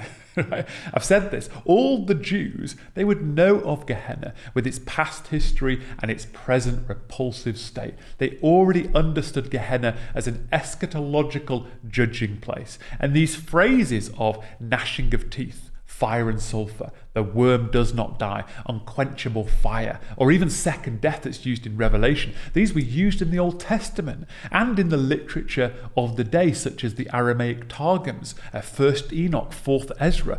They already associated this eschatological language with Gehenna. They understood Jesus' message that if you repent, you inherit the kingdom, and the unrepentant inherit Gehenna, the eternal life for the repentant, eternal suffering in Gehenna for the unrepentant. This was a simple concept. Today's explanation of Gehenna as purely, an illustration of what hell might be like in some unknown location or dimension would be foreign to the first century Jew. Right? This a preterist, realized eschatology already and not yet frameworks were not part of the Jewish apocalyptic mindset.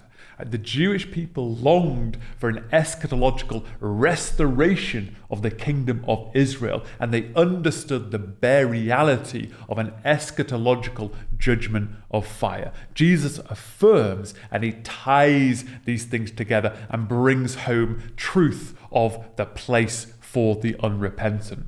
Let's summarize the terms then. I wish more translations used Sheol, Hades, and Gehenna rather than hell. Firstly, Sheol is Hades, which is the abyss or abyssos, which is Tartaros, which is a present reality under the earth, a holding place for final judgment. On the screen is an illustration of the Jewish worldview. You have the outer waters, the heavens plural, the height of the heavens, the outer heavens, God's abode, the headquarters of the cosmic kingdom, the planetary systems in the lower heavens, the earth with its image-bearing people and kingdom, beneath the earth, Sheol, Hades, the foundations of the earth, the storehouses of water, the cosmic kingdom, all belongs to God. Behold, to the Lord your God belong heaven and the heaven of heavens, the earth with all that is in it, including Sheol, Deuteronomy 10:14.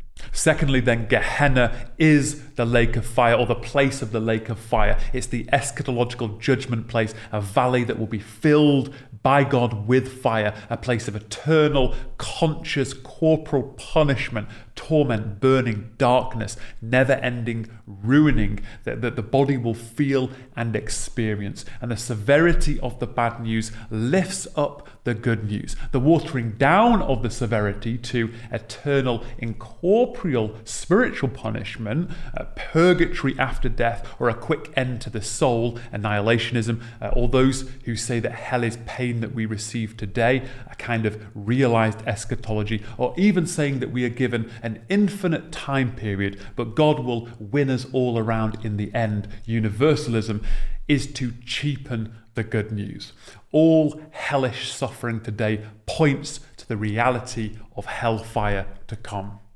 God's law and order. Now we have painted the field of play, the canvas of existence. We should highlight that God's law and order penetrates all of it. His universal law reflects who he is. He is a God of order who demands his creation to remain orderly. God has a universal law for his personal creatures whose purpose is to relate, praise and glorify God, which I will call personal law. Such is the importance of God's law. The first foundational unit of God's word is the law, the Torah, the instruction given to the Israelites, entwined through the narrative. Now, last time we recognized God's goodness, didn't we? God is good. Now, if that sounds like a cliche, it's because we miss the depths of its truth. God beholds perfect morality in thought, word, and deed. That God is moral is the difference between monotheism and polytheism. Many gods mean multiple moral standards. A pagan worldview meant that man's destiny was not linked to his behavior. Right? God is the absolute moral standard expressed through thou shalt and thou shalt not. Now, Sarna says that Mesopotamian society suffered from a malaise which scholars have characterized as overtones of anxiety.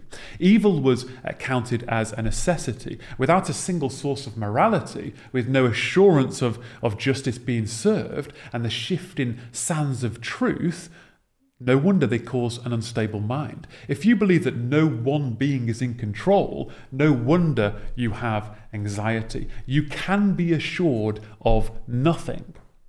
God's law includes the moral aspect that once more is applied universally.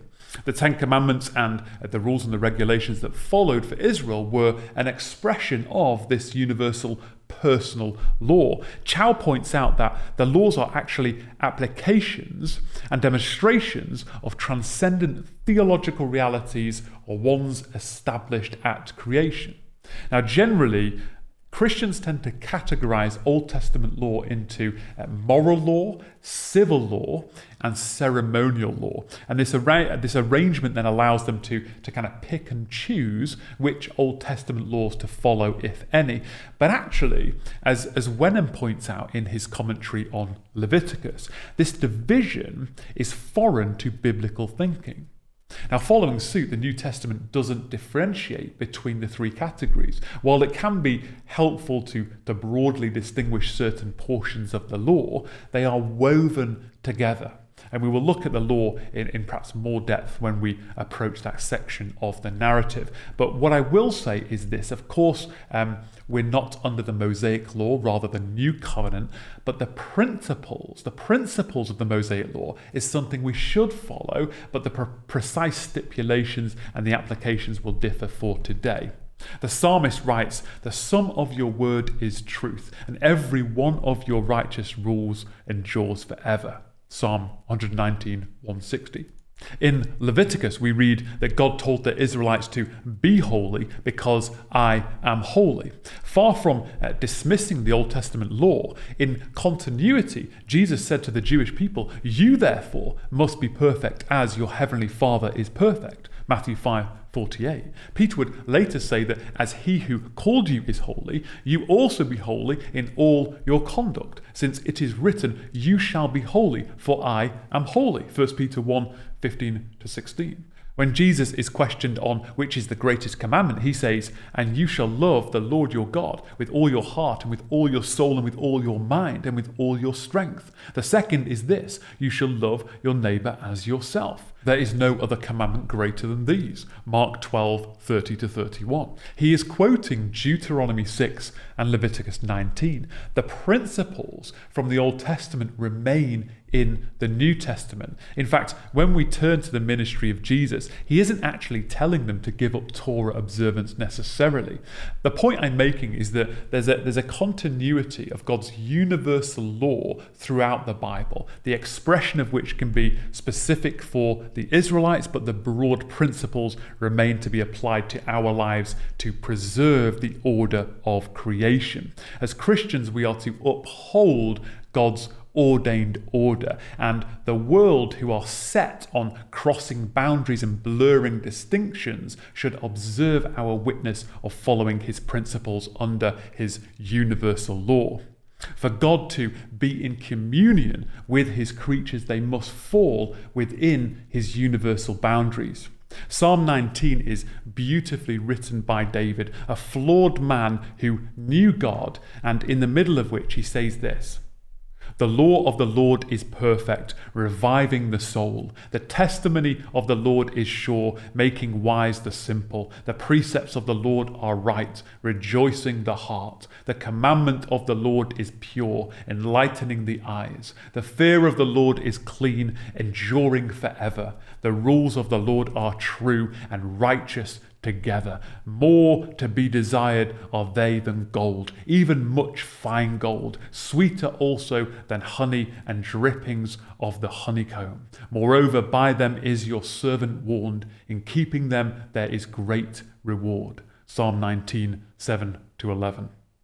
God's law teaches and instructs us about who he is, what he has ordained at creation, and how to properly relate to him. Now, errors of the Western Church include adding and taking away or blurring his principles. Some keep the letter of the law only to override the principle, while some can become legalistic. Now, too often I see finger pointing, calling people legalists at those who uphold his word as precious gold. While his personal law is something he commands us to uphold, the rest of his creation, the field of play, and his impersonal creatures is ordered and bound by God's universal law, I will call field law. Jeremiah refers to the fixed order of heaven and earth, Jeremiah 33:25. In science, we refer to different fields of physical law with primary and secondary laws. Laws include the law of life, that life only comes from life. The laws of chemistry, our bodies are powered by chemical reactions with complex information stored in DNA molecules. The periodic table demonstrates the orderly logic of the properties of elements. The laws of planetary motion. Kepler discovered that planets in our solar system obey three major laws of nature. The laws of physics describe the behavior of how the universe operates at its most fundamental level, how light propagates, how energy is transported, how gravity operates, how mass moves through space. The laws of mathematics are particularly interesting because they are abstract, but they're transcendently true. Right?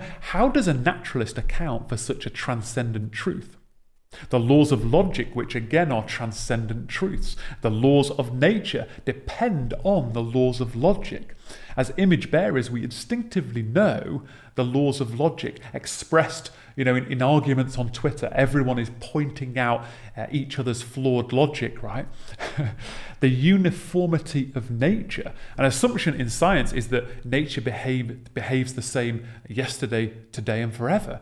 Right? The laws do not change and they apply throughout the universe.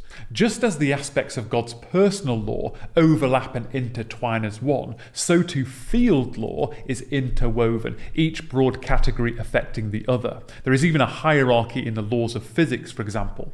Sir Isaac Newton, like Kepler, a creation scientist, formulated the laws of gravity and motion from the understanding that Kepler's laws, the laws of planetary motion, could be derived mathematically.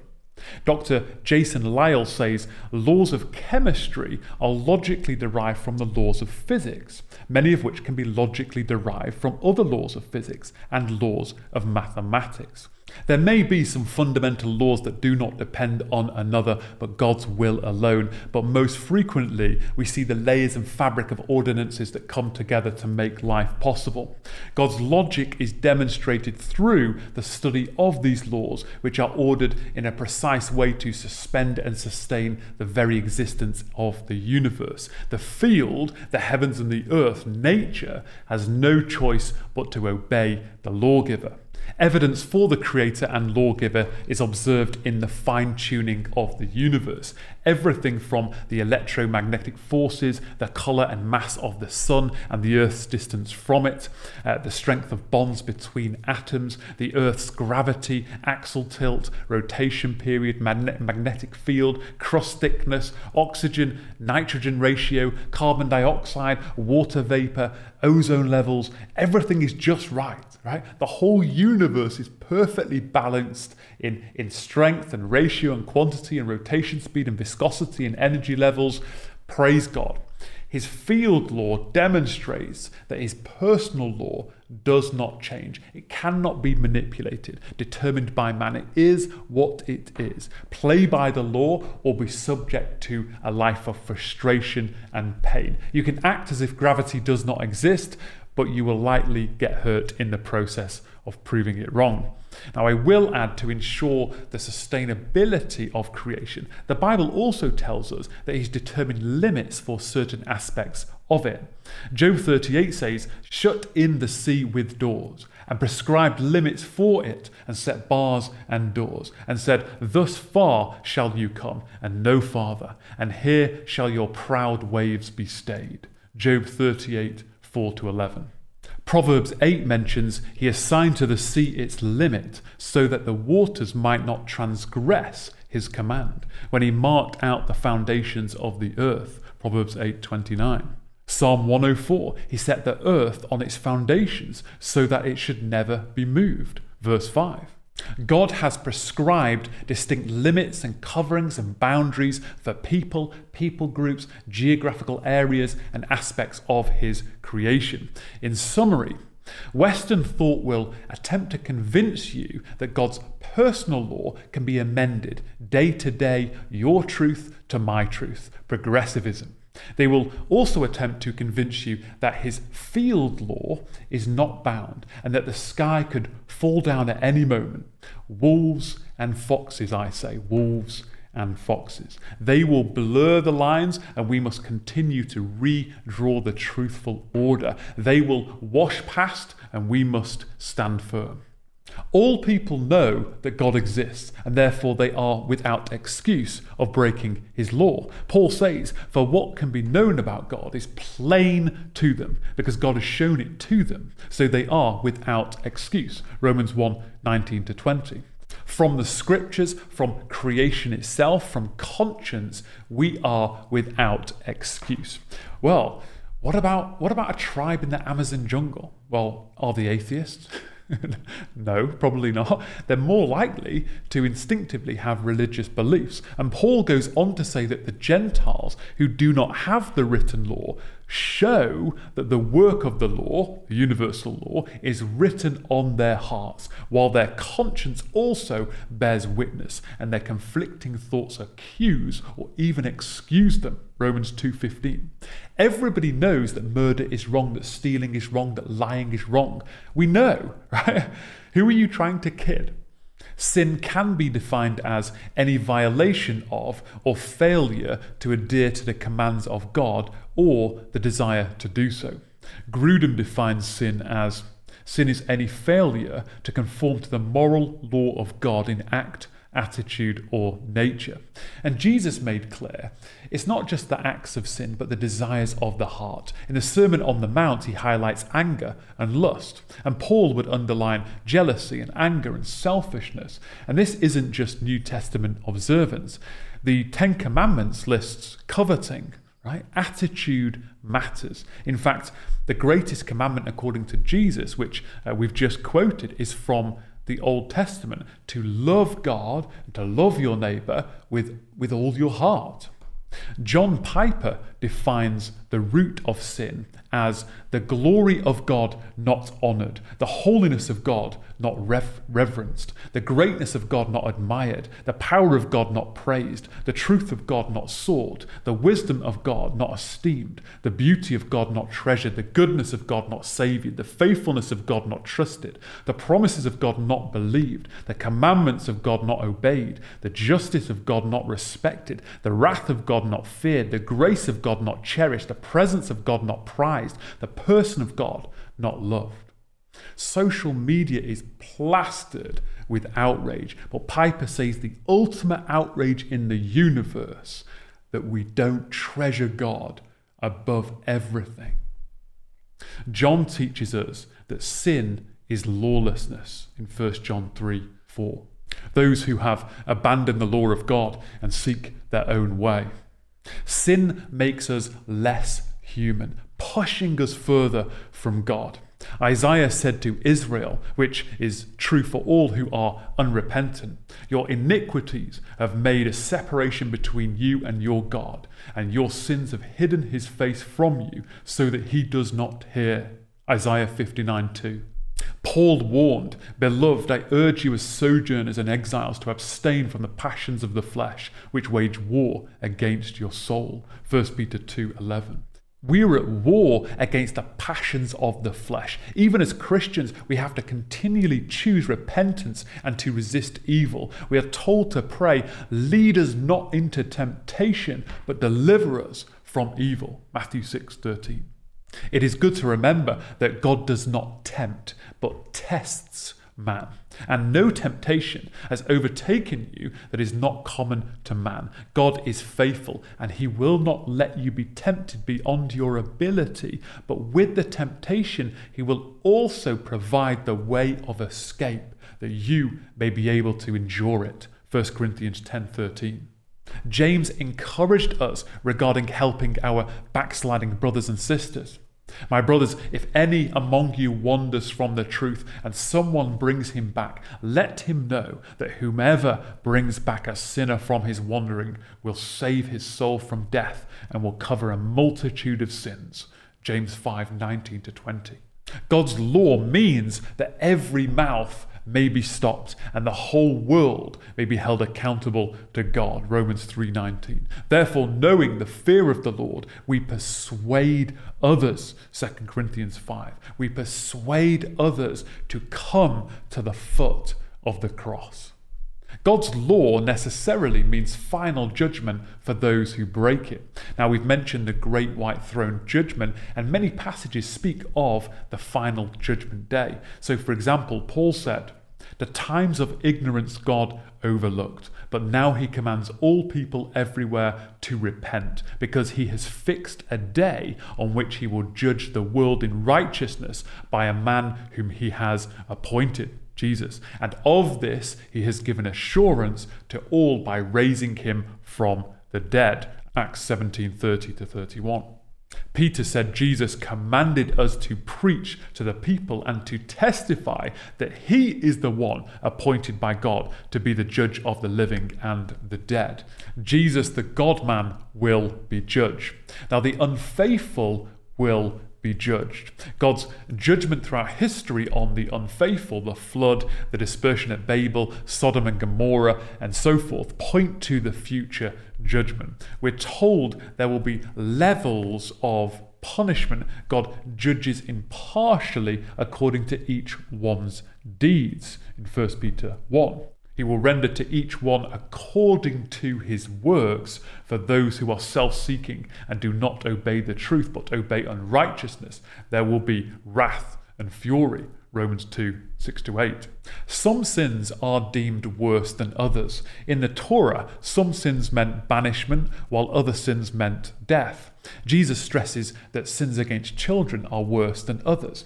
Sexual sins are repeatedly presented as worse sins because of their grievous distortion of order.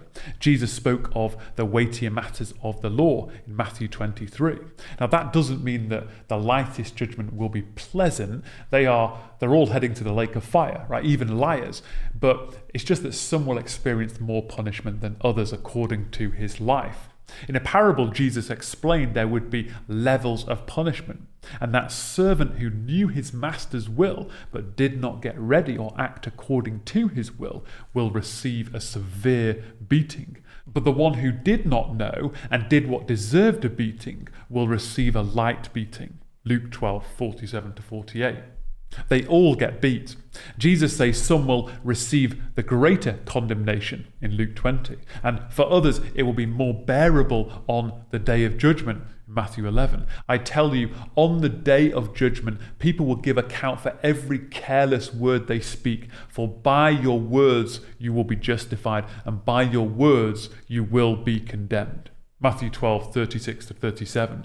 Every deed will come into the light, for nothing is hidden that will not be made manifest, nor is anything secret that will not be known and come to light. Luke 8:17. Hebrews says, nothing in all creation is hidden from God's sight. Everything is uncovered and laid bare before the eyes of him to whom we must give an account. Hebrews 4:13. Paul said, on that day, when, according to my gospel, God judges the secrets of men by Christ Jesus. Romans 2:16. Most people in the world have some concept of God and a reckoning of hell. I once heard a really angry guy say, I'm going to burn down that church. Well, maybe I wouldn't, because God would get me. At the back of their minds, their wickedness is restrained to some degree. The Lord is patient towards you, not wishing that any should perish, but that all should reach repentance. 2 Peter 3:9. So the unfaithful will be judged, but the faithful too will be judged. Yet, in the context for final judgment, we are reminded by Peter that the Lord knows how to rescue the godly from trials. His reward will be great.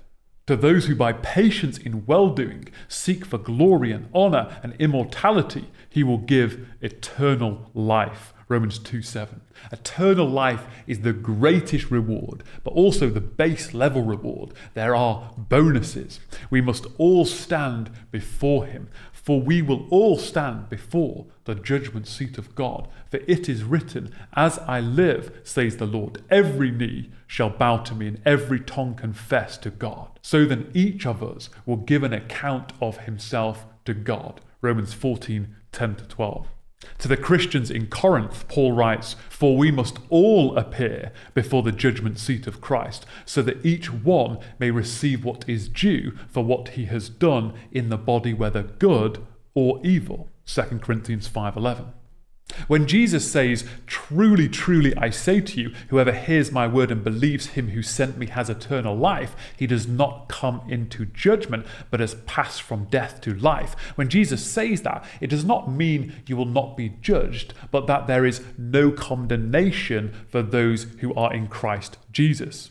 The unfaithful are judged to receive varying degrees of punishment. The faithful are judged to receive varying degrees of reward. Now, this is not a spectrum from wicked to righteous. There is a great chasm between the two. The wicked faced deserved horrifying degrees of pain in the lake of fire. The righteous receive undeserved levels of reward in the kingdom.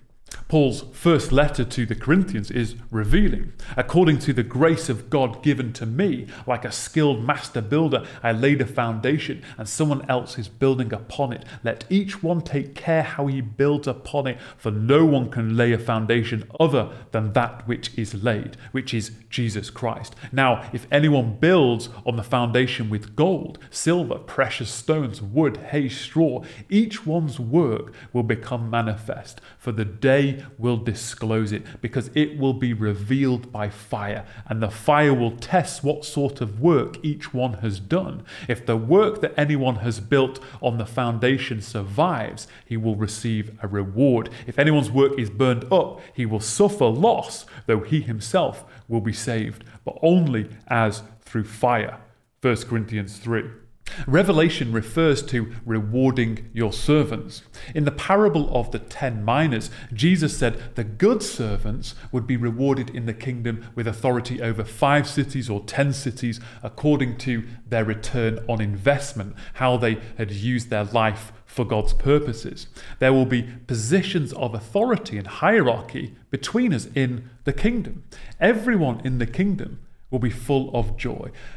Today we think our possessions, our status, our position within a hierarchy, or our number of followers determines our joy. But when we align with the purpose of our being, praising and glorifying God is what makes us complete with joy and happiness. And also, there shouldn't be competition between brothers and sisters. God has unlimited rewards to be dished out, and therefore we should encourage and help each other. Paul says he will bring to light the things now hidden in darkness and will disclose the purposes of the heart. Then each one will receive his commendation from God. So does that mean that Christian sins will be brought into the light also? Well, the context of the secret things brought into the light is those who receive commendation or awards. So it seems possible. However, we also see verses that say that he will forget our sins. You will cast all our sins into the depths of the sea, Micah 7. As far as the east is from the west, so far does he remove our transgressions from us. Psalm 103. I am he who blots out your transgressions for my own sake, and I will not remember your sins. Isaiah 43. For I will be merciful towards their iniquities, and I will remember their sins no more. Hebrews 8. Perhaps as our lives are assessed, our sins are brought into the light. But after recognition of being in Christ, forgiven, declared righteous, etc., our sins are blotted out and remembered no more. It is therefore a day to make us humble, but not fearful, an occasion of gladness, rejoicing, and glory of God's grace. Now, angels too will be judged in a final judgment. Do you not know that we are to judge angels? Therefore, all angels, good and wicked, will be judged, and the saints will assist in the court assembly. What is the point of a final judgment? If, as is the case at present, that the souls of the faithful go to heaven and the souls of the unfaithful go down to Sheol, Hades, why is a final judgment necessary? Well, it's not for God to weigh which side you are on. He's already divided you on death. The final judgment is, as Louis Berkhoff says, a declarative glory of God in formal forensic act which magnifies on the one hand his holiness and righteousness, and on the other hand his grace and mercy. So how does the final judgment differ? Well, it will be a time to hand out the rewards. Also, it's not just a judgment on the spirit, the soul, but on the body and spirit together. It will be a judgment with bodies, and they will be punished or rewarded in bodies. When people die now, it's not in public, is it? But then it will be in public for all, both heaven and earth and under the earth, who have been resurrected. When we begin to understand the final judgment, the reality of the punishment for the unfaithful and the rewards for the faithful, it should motivate us to spread the good news, encourage one another to build upon the foundation of Christ, and recalibrate our daily lives to win approval from God and not from man. Our works are not determined by apparent social media influence, whether you are paid or not, whether public or hidden, from all but God, whether small or great. Final judgment should motivate us to good works, not as a means of salvation, but in the knowledge of receiving rewards in the kingdom. Jesus tells us to lay up for yourself treasures in heaven. Not that the rewards are enjoyed in heaven, but that heaven will record your good works that will determine your rewards in the earthly kingdom. The opposite message of today's culture, or indeed the prosperity gospel. We don't live for today and flaunt our wealth. We work today to lay up treasures in heaven. Knowledge of the final day of justice should bring comfort. Paul said, "For the wrongdoer will be paid back for the wrong he has done, and there is no partiality." Colossians 3:25. Each time we cry out for justice to come in the world, we cry out for the hastening of the day. Maranatha. We know it will be an accurate judgment, recorded in books. No paid experts, no fake evidence, no partial judges, no media influence. Every thought, word, and deed will be dealt with accurately and fairly. All accounts will be settled. When we turn to the New Testament, we will look again at the timing of this final judgment because, as noted, it is after the millennial reign of Christ. So true justice will have been installed well beforehand, but the final judgment will take place at the end of the 1,000 years when there is the resurrection of the wicked and when Satan has had his final hurrah. Now, in the meantime, should we judge one another? Well, Paul said to the Corinthians, "Therefore do not pronounce judgment before the time, before the Lord comes." 2 Corinthians 4:5. To the Romans, Beloved, never avenge yourselves, but leave it to the wrath of God, for it is written, vengeance is mine, I will repay, says the Lord. Romans 12. It is not for us to avenge ourselves or to take the final judgment seat ourselves. Either Jesus paid for their sin on the cross if they give their life to him, or God will deal with their sin, expecting payment from them. It means we need not be bitter, angry, resentful against people. Sooner or later, they will be dealt with. Leave it with God. We follow the character of Christ. When he was reviled, he did not revile in return. When he suffered, he did not threaten, but continued entrusting himself to him who judges justly. 1 Peter 2. Now, some confuse judging people in terms of condemning them to the lake of fire, the final judgment by Christ, with general everyday judgment, discernment. Don't judge me is a common phrase. Only God can judge me, which is true in terms of the final judgment, but not everyday discernment. After all, do we not have court judges in each country, right? Should they not judge? Now, typically, they will point to the words of Jesus, judge not, but it continues that you be not judged. For with the judgment you pronounced, you will be judged. And with the measure you use, it will be measured to you. Matthew 7, 1-2.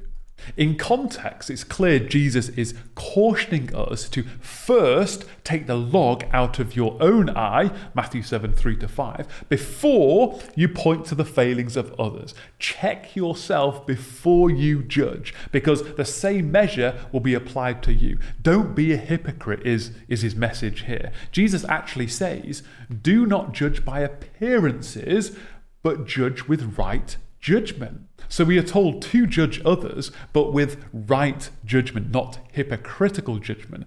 I mean, the practicality of church order should be an obvious example. We have to make judgments whether someone is what Jesus called a wolf and deal with them appropriately, or judge whether a person is qualified for eldership, church discipline, to everyday discernment. Paul makes a distinction between judging outsiders who, let's face it, have not made a commitment to keep God's law, and those inside the church who have professed to follow Christ. So we don't judge in the sense of removing God from his throne and decree an eternal sentence, but we are to judge others primarily in the church with grace and slowness, checking ourselves first in line with the scriptures and the character of Christ. God's providence.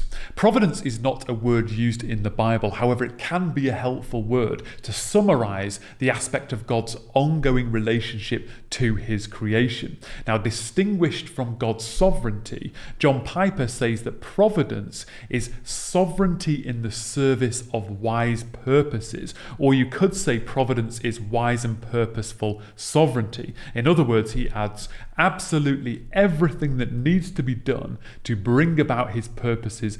God sees to it that it happens. That's his providence. Now, this is where kind of debates between Reformed or Calvinist versus Arminian positions creep in. To what extent is God involved in the relationship to the willful choices of humans? Now, without being drawn into a full-on discussion, God chooses and we choose. Right? He chooses and we choose. And while I don't fully understand, both remain true. Providence can be categorized into three parts: preservation, concurrence, and government. Now, firstly, preservation. The prophet Ezra says of God, "You have made heaven, the heaven of heavens, with all their host, the earth and all that is on it, the seas and all that is in them, and you preserve all of them." Nehemiah 9:6.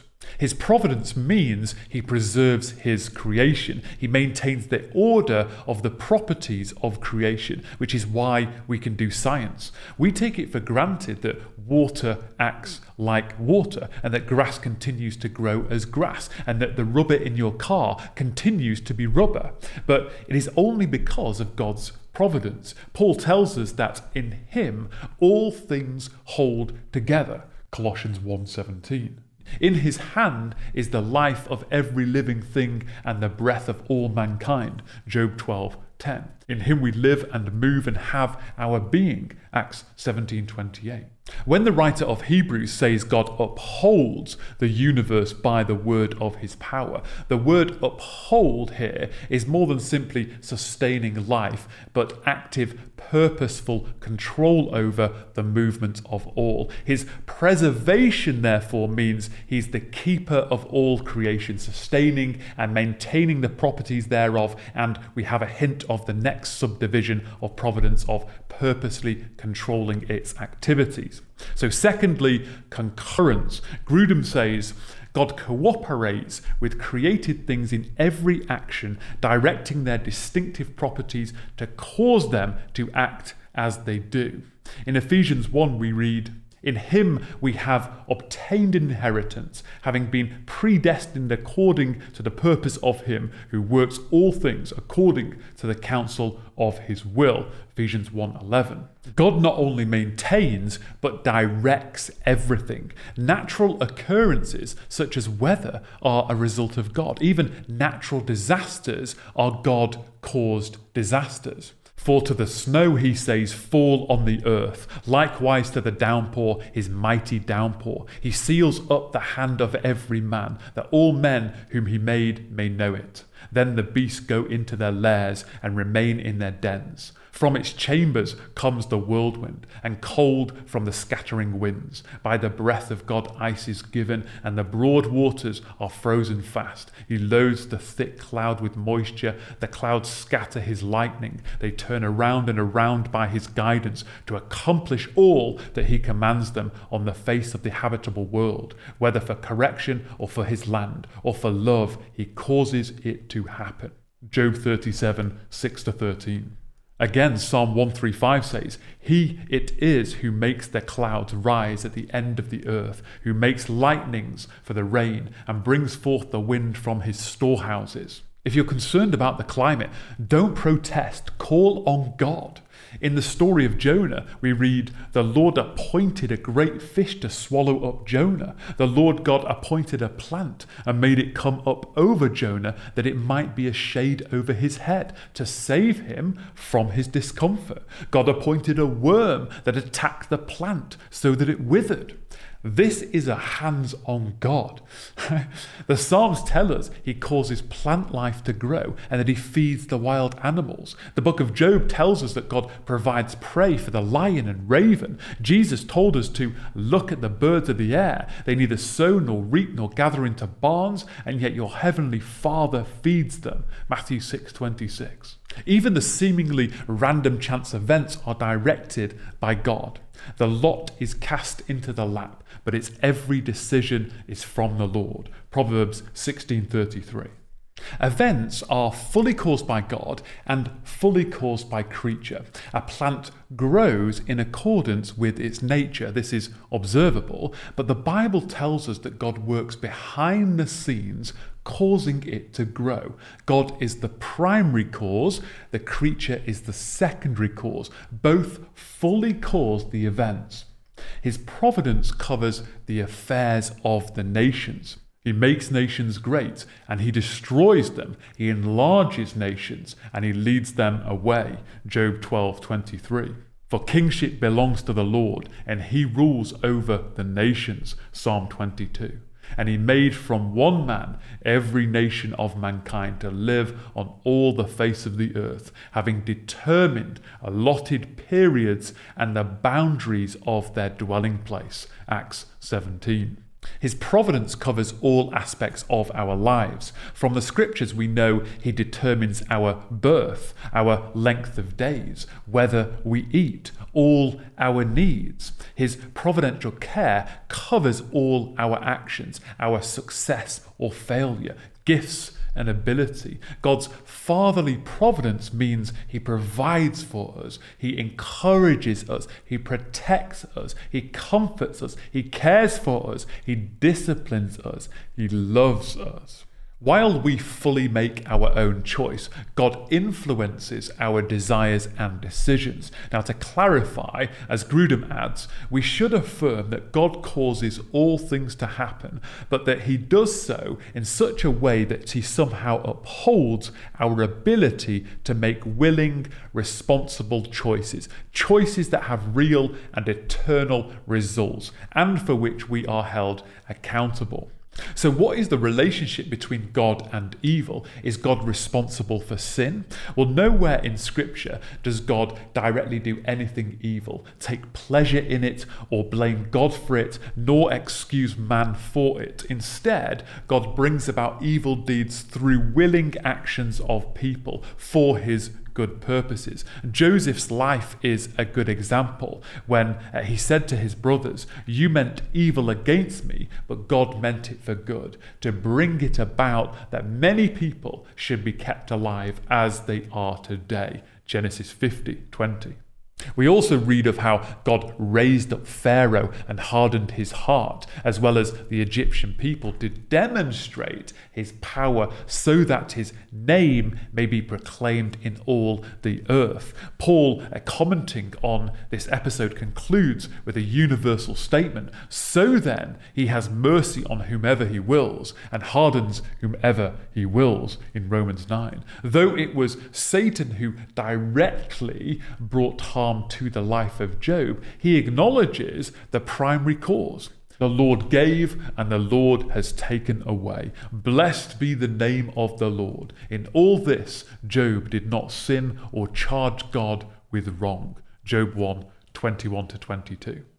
We see that it was God as the primary cause, but also the free choice of men to crucify Jesus. This Jesus, delivered up according to the definite plan and foreknowledge of God, primary and full cause, you crucified and killed by the hands of lawless men, secondary and full cause. Acts 2:23.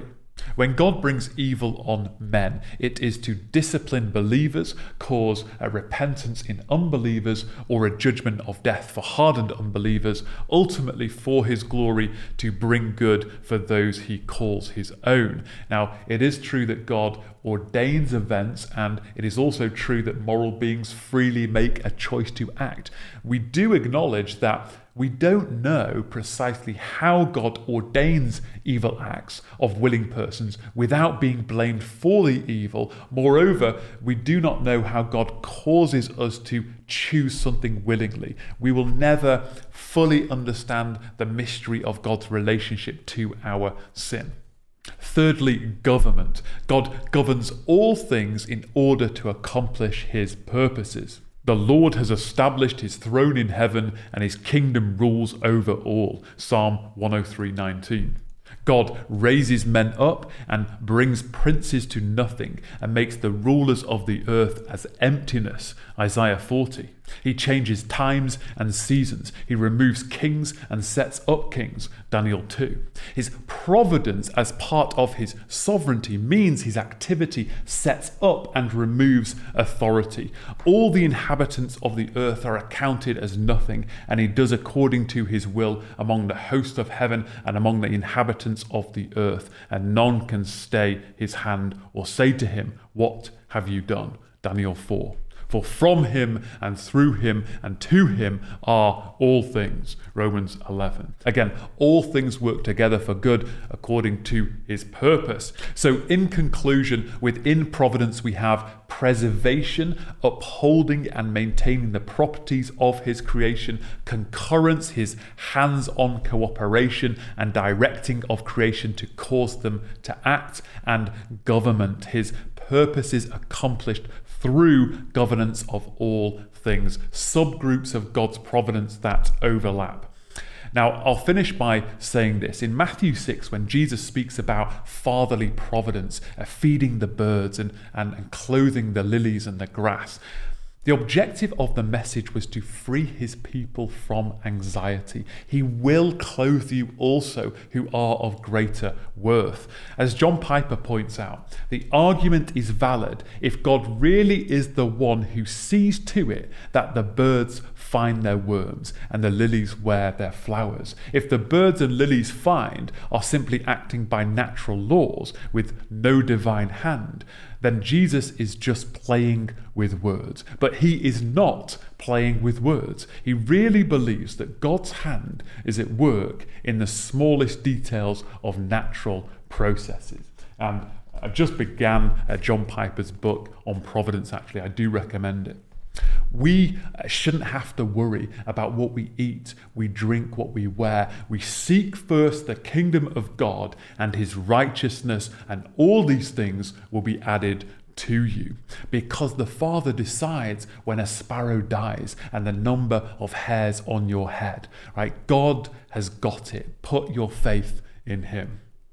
To finish today, let's contrast the Judeo-Christian worldview with various common worldviews and take a look at how the church has been infiltrated by foreign philosophies. We remember that a worldview consists of the canvas of existence, or the field of play, the players of existence, so to speak, the laws or rules of existence, the history or origins of existence, what we call protology, the goal or purpose of existence, missiology, alongside the doctrine of salvation, soteriology, and the future of existence, eschatology.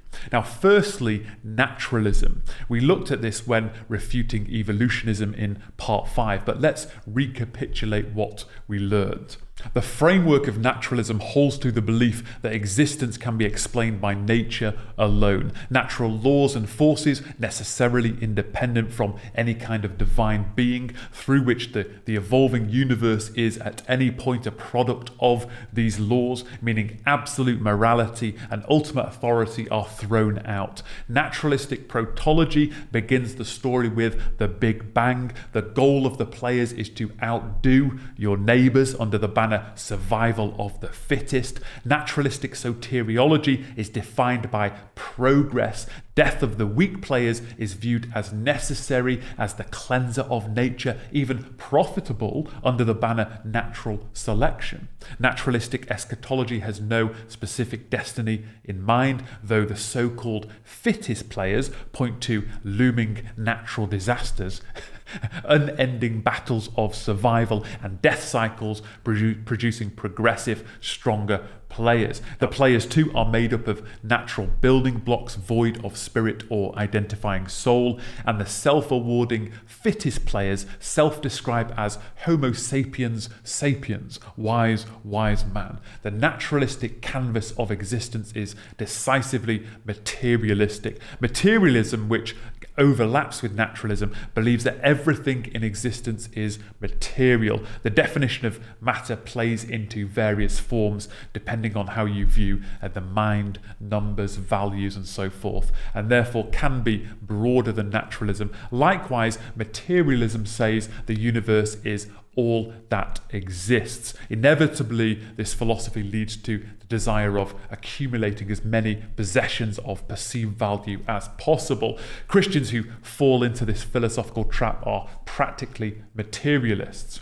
Okay, Hinduism. Hinduism is a complex worldview with many gods, and it's hard to pin down, but let's simplify it. Brahman is said to be the ultimate reality in the universe and the final cause of all that exists. And from this, three main players viewed as gods: Brahma, creator, Vishnu, preserver, and Shiva, purifier or destruction. From these protological gods, reincarnation is presumed with birth, maintenance, and death, and onto rebirth only to continue the cycle. This cycle is called the darkness of samsara, is a result of the fall of man from the protological golden age. The mission of the Hindutva, the community seeking oneness, is good karma in accordance with Dharma, the cosmic governor, to escape the cycle and attain liberation from known human existence to non-existence and oneness with Brahman, the universe. Eschatologically, Shiva is said to purify the universe so that Brahma can restore it back to harmony with Brahman, establishing the refreshed golden age. Now, pantheism, which is somewhat included in Hinduism, views the whole universe as God. It means God is not distinct from creation. It would mean God is unholy and not unchanging, denying the attributes of God. Pantheism denies not just God's distinct personality, but individuals too. It dethrones God and devalues man. Now, in Buddhism too, they endeavor to become one with creation, identity stripped, no longer distinct of personal importance. Now, the Judeo-Christian worldview, before we come on to Platonism, let's remind ourselves of the Judeo-Christian worldview. It pictures a canvas made up of the heavens and the earth. Both natural building blocks are the spiritual and cohesive and dynamic. The heavens are plural, continuous, and God dwells in the heights of heaven, i.e. within his creation. Biblical protology includes a field of play with players created purposely to glorify the Creator, orderly and originally good. Sin, chaos, suffering, and death have no place within its origins. The introduction of sin, which brought about suffering and death, point to the soteriology that is found in Jesus the Christ, the Creator incarnate. Salvation has been secured by the substitutionary atonement for sin on the cross by this Messiah. His suffering in this age before glory in the age to come characterizes the narrative. Biblical eschatology is about the restoration of all things to its original beauty and order, described as a new heavens and a new earth. Messiah, who once suffered, will be glorified as King of all the earth and who is ready to judge the living and the dead. And this messianic eschatological age to come will be inaugurated by the day of the Lord. Eternal wrath for the wicked, eternal rewards for the righteous. Hopefully, some of these aspects should start now to be pieced together in your mind map. The gospel is threaded through the storyline of redemptive history found in the major events: creation, fall, flood, Babel, covenants, cross, the day of the Lord, and the kingdom to come. The Messianic kingdom is future, earthly, Israel-centric, as is the biblical narrative. When Jesus becomes the eternal King of the Jews, having restored their kingdom of Israel, fulfilling the covenants and prophetic visions, time has a beginning, is linear and divided into this age with a primary theme of mercy and grace, and the age to come, just as the 7 days are divided into 6 days of work followed by the day of rest. This age is defined by the cross and points forwards to the age to come. It can be summarized as cruciform apocalypticism. Cruciform, this age shaped by the demonstration of love and mercy of the cross, which is why we proclaim the Lord's death until he comes. Apocalyptic, the day of the Lord, the day of Christ at the age to come. When we say apocalyptic, we tend to think of Hollywood movies, but it refers to the Jewish framework of eschatology in Jesus' day. They understood well-developed themes from the law and the prophets of the resurrection of the dead, eternal life, the day of the Lord, the kingdom of God, and the final judgment, and so forth. And they had a very Jewish apocalyptic worldview. So cruciform apocalypticism, or perhaps better, Jewish cruciform apocalypticism. Judgment and blessing in this age points to the climax of judgment and blessing at the day of the Lord. Now, in contrast, deism acknowledges God is transcendent, and some agree there is a final judgment day. However, they deny his immanence, as if God wound up the universe like a clock and just let it run with no involvement. And nominal Christians who do not worship, who do not pray, who do not trust in God for his providential care or really fear him are practical deists. Unlike other religious systems, the true God of the Bible is both infinite and personal. And Grudem explains the gods of the ancient Greek and Roman mythology were personal, but they were not infinite.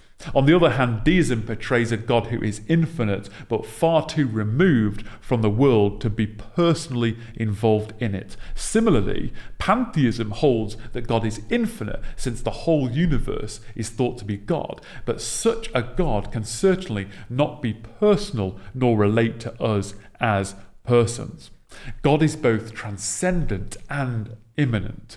One God and Father of all, who is over all and through all and in all. Ephesians 4:6. God is distinct and Lord over creation, which is totally dependent on him. He is involved in it. His involvement, his immanence and providence is the story of the Bible and what sets the Judeo-Christian worldview apart from others. He is distinct from creation, but has chosen to dwell within and be part of it and be involved with it. Now, Platonism, Western society, and therefore the church today, has been heavily influenced by Platonic thought, ancient Greek Hellenistic philosophy, meaning the Judeo-Christian worldview has been morphed somewhat into Christo-Platonism. Now, Plato, who lived hundreds of years before Christ, was a philosopher of Athens, a student of Socrates, who developed a dualistic framework of the immaterial, the intelligible world, which is eternal, timeless, with ideal forms, and the material, perceptual world, which is created, timeful, with corrupt copies. Now, Platonic protology begins then with the eternal, immaterial ideal and the creation of material viewed as inferior. The goal is to escape the material world through enlightenment. The philosophers who transcend the material to the immaterial will then rule over the earth to help save the unenlightened. This dualistic framework of immaterial and material became the supernatural and the natural. Rather than the field of play being the heavens and the earth, it became the supernatural and the natural, for the most part distinct from each other. This is Christo-Platonism. Hope and destiny became fixated on an immaterial heaven, rather than resurrection from death, unto the restoration of the heavens and the earth. And by the 4th and 5th centuries, Christo-Platonism became mainstream, and this Greek Platonic framework naturally lends an over-spiritualized view of all that is deemed good. Therefore, because an earthly kingdom would be inappropriate for ideal immaterialism, the kingdom was spiritualized and applied to the present. The Jewishness of the narrative was blotted out. But because Israel is so evidently central to the narrative, it had to be redefined as the church today. And we did a Pontius Pilate on Israel. When I now mention the centrality of Israel in the gospel to other Christians, even to church leaders, they can't grasp it because they have a Christo-Platonic worldview. This field of play with its warped protology, soteriology, and eschatology remains today, predominantly with us Gentiles in the West. In the 7th century, Islam would follow suit with a heavenly immaterial hope.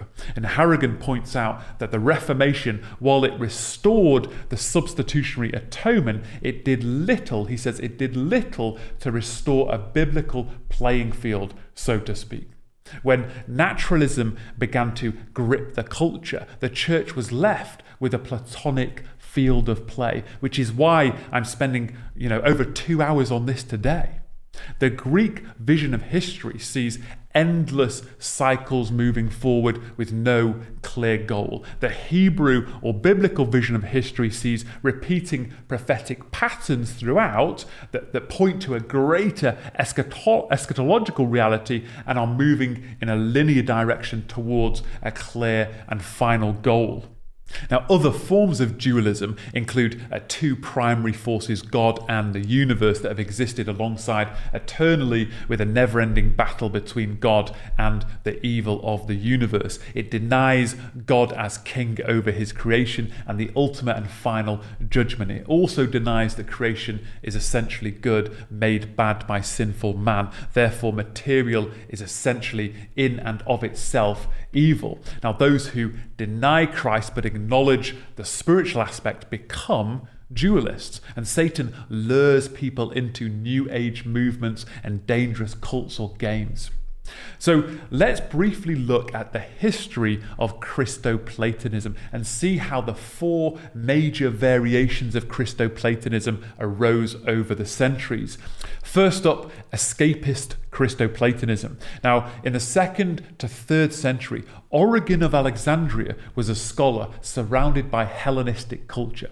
Hellenistic means to speak Greek or identify with the Greeks, and his Neoplatonic worldview meant the hope of the restoration of the heavens and the earth became an otherworldly hope. The resurrection of the body was swapped for eternal, immaterial soul dwelling. Christianity embraced escapism. Our bodies and the earthly home were declared negative, almost irredeemable.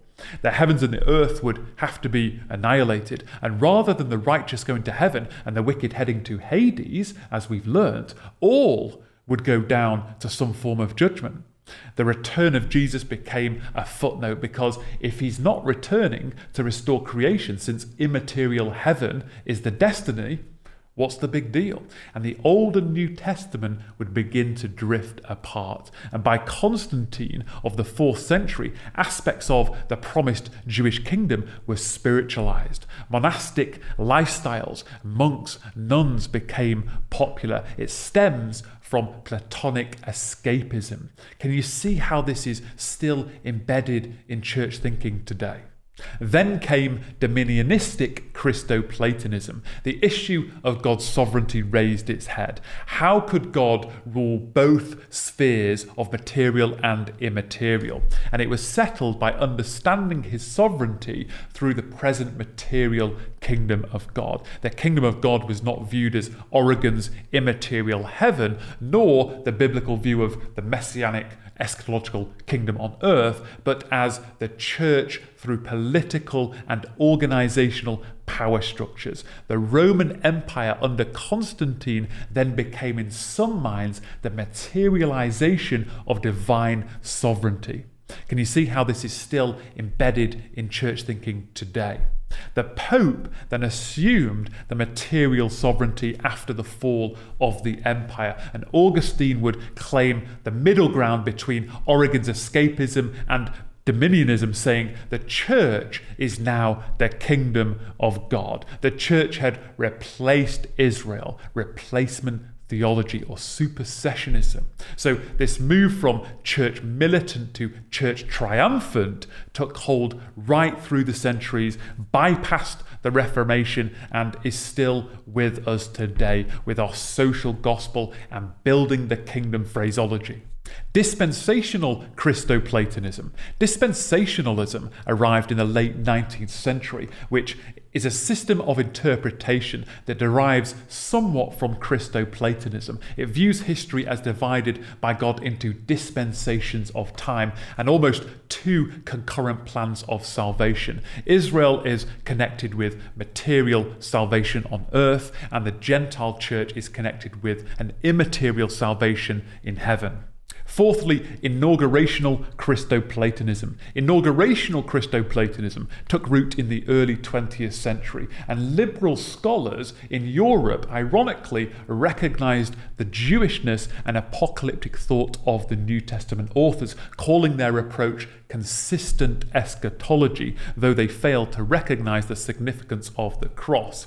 In response, more scholars came up with what they labeled realized eschatology, saying that Jesus realized the Jewish apocalypticism within himself and then the church, and they applied the themes spiritually in the present.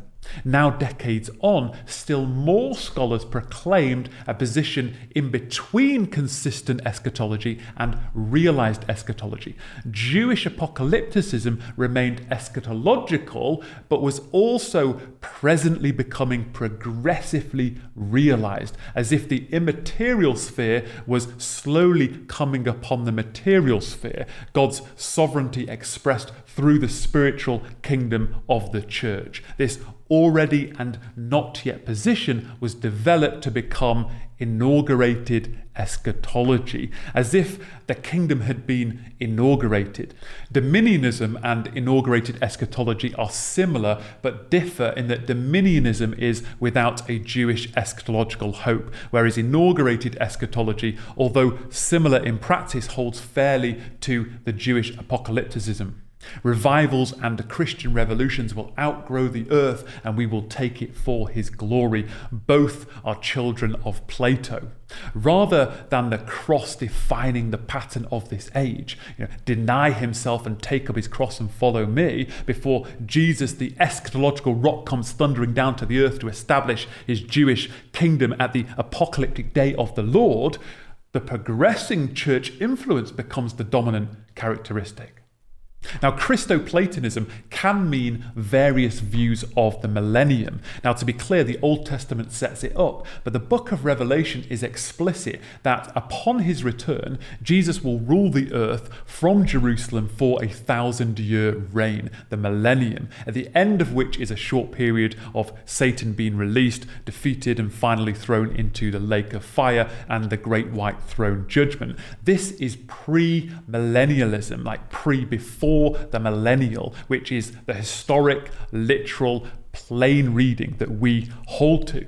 Christoplatonism meant an amillennialist approach, meaning no literal millennial reign on earth, or a postmillennialist approach, meaning Christ will return after the church has had a golden age. Now, some see Jesus having inaugurated the kingdom and the 1,000 years began in the 1st century. Well, you don't have to know much about church history to wonder how that could possibly be applied. Therefore, the 1,000 years is typically viewed as symbolic, and there are all kinds of variations. But be in no doubt, it is forms of Christoplatonism that has swept the future hope of the Messianic kingdom behind us. Now, having said that, some dispensationalists can be premillennialists, and there are some in this camp that I really appreciate as teachers, but some will fall into the amillennialist camp, as do pretty much all escapists. Inaugurationalists will fall between amillennialism and postmillennialism, and dominionists tend to be firmly postmillennialists. I hope I haven't lost you with the terminology, but sometimes labels do help to understand broad theological positions. I have to say, John Harrigan has done some great work on this in his book, The Gospel of Christ Crucified, so credit to him. Now, the Christian life is not defined by building the kingdom, but rather waiting for him. So Christ, having been offered once to bear the sins of many, will appear a second time, not to deal with sin, but to save those who are eagerly waiting for him. Hebrews 9:28. It's not just Israel and the kingdom that is warped. Everything from an ancient Greek worldview is pushed onto doctrines of the resurrection, regeneration, inheritance, liberty, faith, destiny, blessing, glory, light, God's transcendence, his immanence, his severity, you name it. What I will say is that most Christians, even pastors in the UK, they're probably not aware of which camp that they are in. Eschatology is hardly touched on in the UK. So if you ask them, are you a premillennialist or an amillennialist, or are you pre-trib or post-trib or pre-wrath, they probably haven't grappled with these subjects. They may have picked up kind of some theology from this camp or more theology from this camp over here, but they might not be aware of the inconsistencies in their worldview. You might be watching this yourself and thinking, well, I'm not familiar with these terms. And that's normal here, right? And this is where, we can't just say with an angry tone, you need to take off your Christoplatonist, postmillennialist cloak, right? We've got to be patient, but bold, and show them how we've arrived at this Western Gentile-centric worldview, and then tell them to take the cloak off and then steer them back to a biblical worldview. You know, in Jesus' day, they contended with the Greek worldview. I mean, the New Testament was written in Greek. They studied and quoted the Septuagint, the Greek translation of the Old Testament. It wasn't the language that was the problem. It was the philosophy which they saw issue with, and they saw it infiltrate the church, and they warned against it, and we should warn and correct against it today. We need what David Pawson long called a degreasing of the church. We must strip back all forms of Christo-Platonism, escapism, dominionism, dispensationalism, inaugurationism, and return to the simple two-age timeline and biblical new creationism. In summary then, the total sum of reality, the field of play, is not nature, is not Brahman, is not immaterial and material, but the heavens and the earth. From the first verse, the Bible refutes atheism. A personal God exists, and the universe has had an origin that did not come from the Big Bang. It refutes naturalism. Creation itself has origins in the Creator. It refutes agnosticism. We can know God who has revealed himself to us. It refutes pantheism. God is transcendent to his creation. It refutes polytheism. There is one God. It refutes materialism. God is distinct from his creation. It refutes evolutionism. God instantaneously created the mature universe in 6 days. It refutes dualism. God was alone when he created. It refutes humanism. God, not man, is the ultimate reality. For the church, we have identified the trinity of corruption. Evolutionism distorted the protology. Platonism distorted soteriology, which developed the context to lead to the distortion that is realized eschatology. These three, evolutionism, Platonism, and realized eschatology, plague the church and its message to the world. When I ask church leaders fundamental questions about the big picture gospel and they stumble through an answer, it's because their worldview has been infected by worldly philosophy, typically passed down through the generations and denominational frameworks. And we have to be patient when addressing these errors, because no one wants to fundamentally change their worldview. You know, you may have to admit that your understanding and the way that you've always done things may be partially in error. It messes with your programs, evangelism, teaching. It could call into question your life's work. So there's good reason to continue with what we already know. But we have to attempt to drop the Gentile, Western, Christo-Platonic worldview, unlearn the evolutionary framework, the Greek influence, the kingdom now, hell now, realized eschatological mentality, and return to the pages of Scripture with a Jewish cruciform apocalypticism, the worldview of the apostles in the first century. In closing then, in this mammoth session, we've discovered more about the dwelling place of God, the nature of the cosmos. You'll hopefully have clarity on Sheol, Hades, and the lake of fire. We looked at God's law and order, his providence, and finally we contrasted the biblical Judeo-Christian worldview with worldly ones. You now have a better understanding of the field of play that we are part of, and hopefully an appreciation and in awe of the one who counts the hairs of your head. So to close this section on the order of the cosmic kingdom, we'll turn to the order of the players next time. I promise it won't be as long. Like, subscribe, share with friends. Maranatha.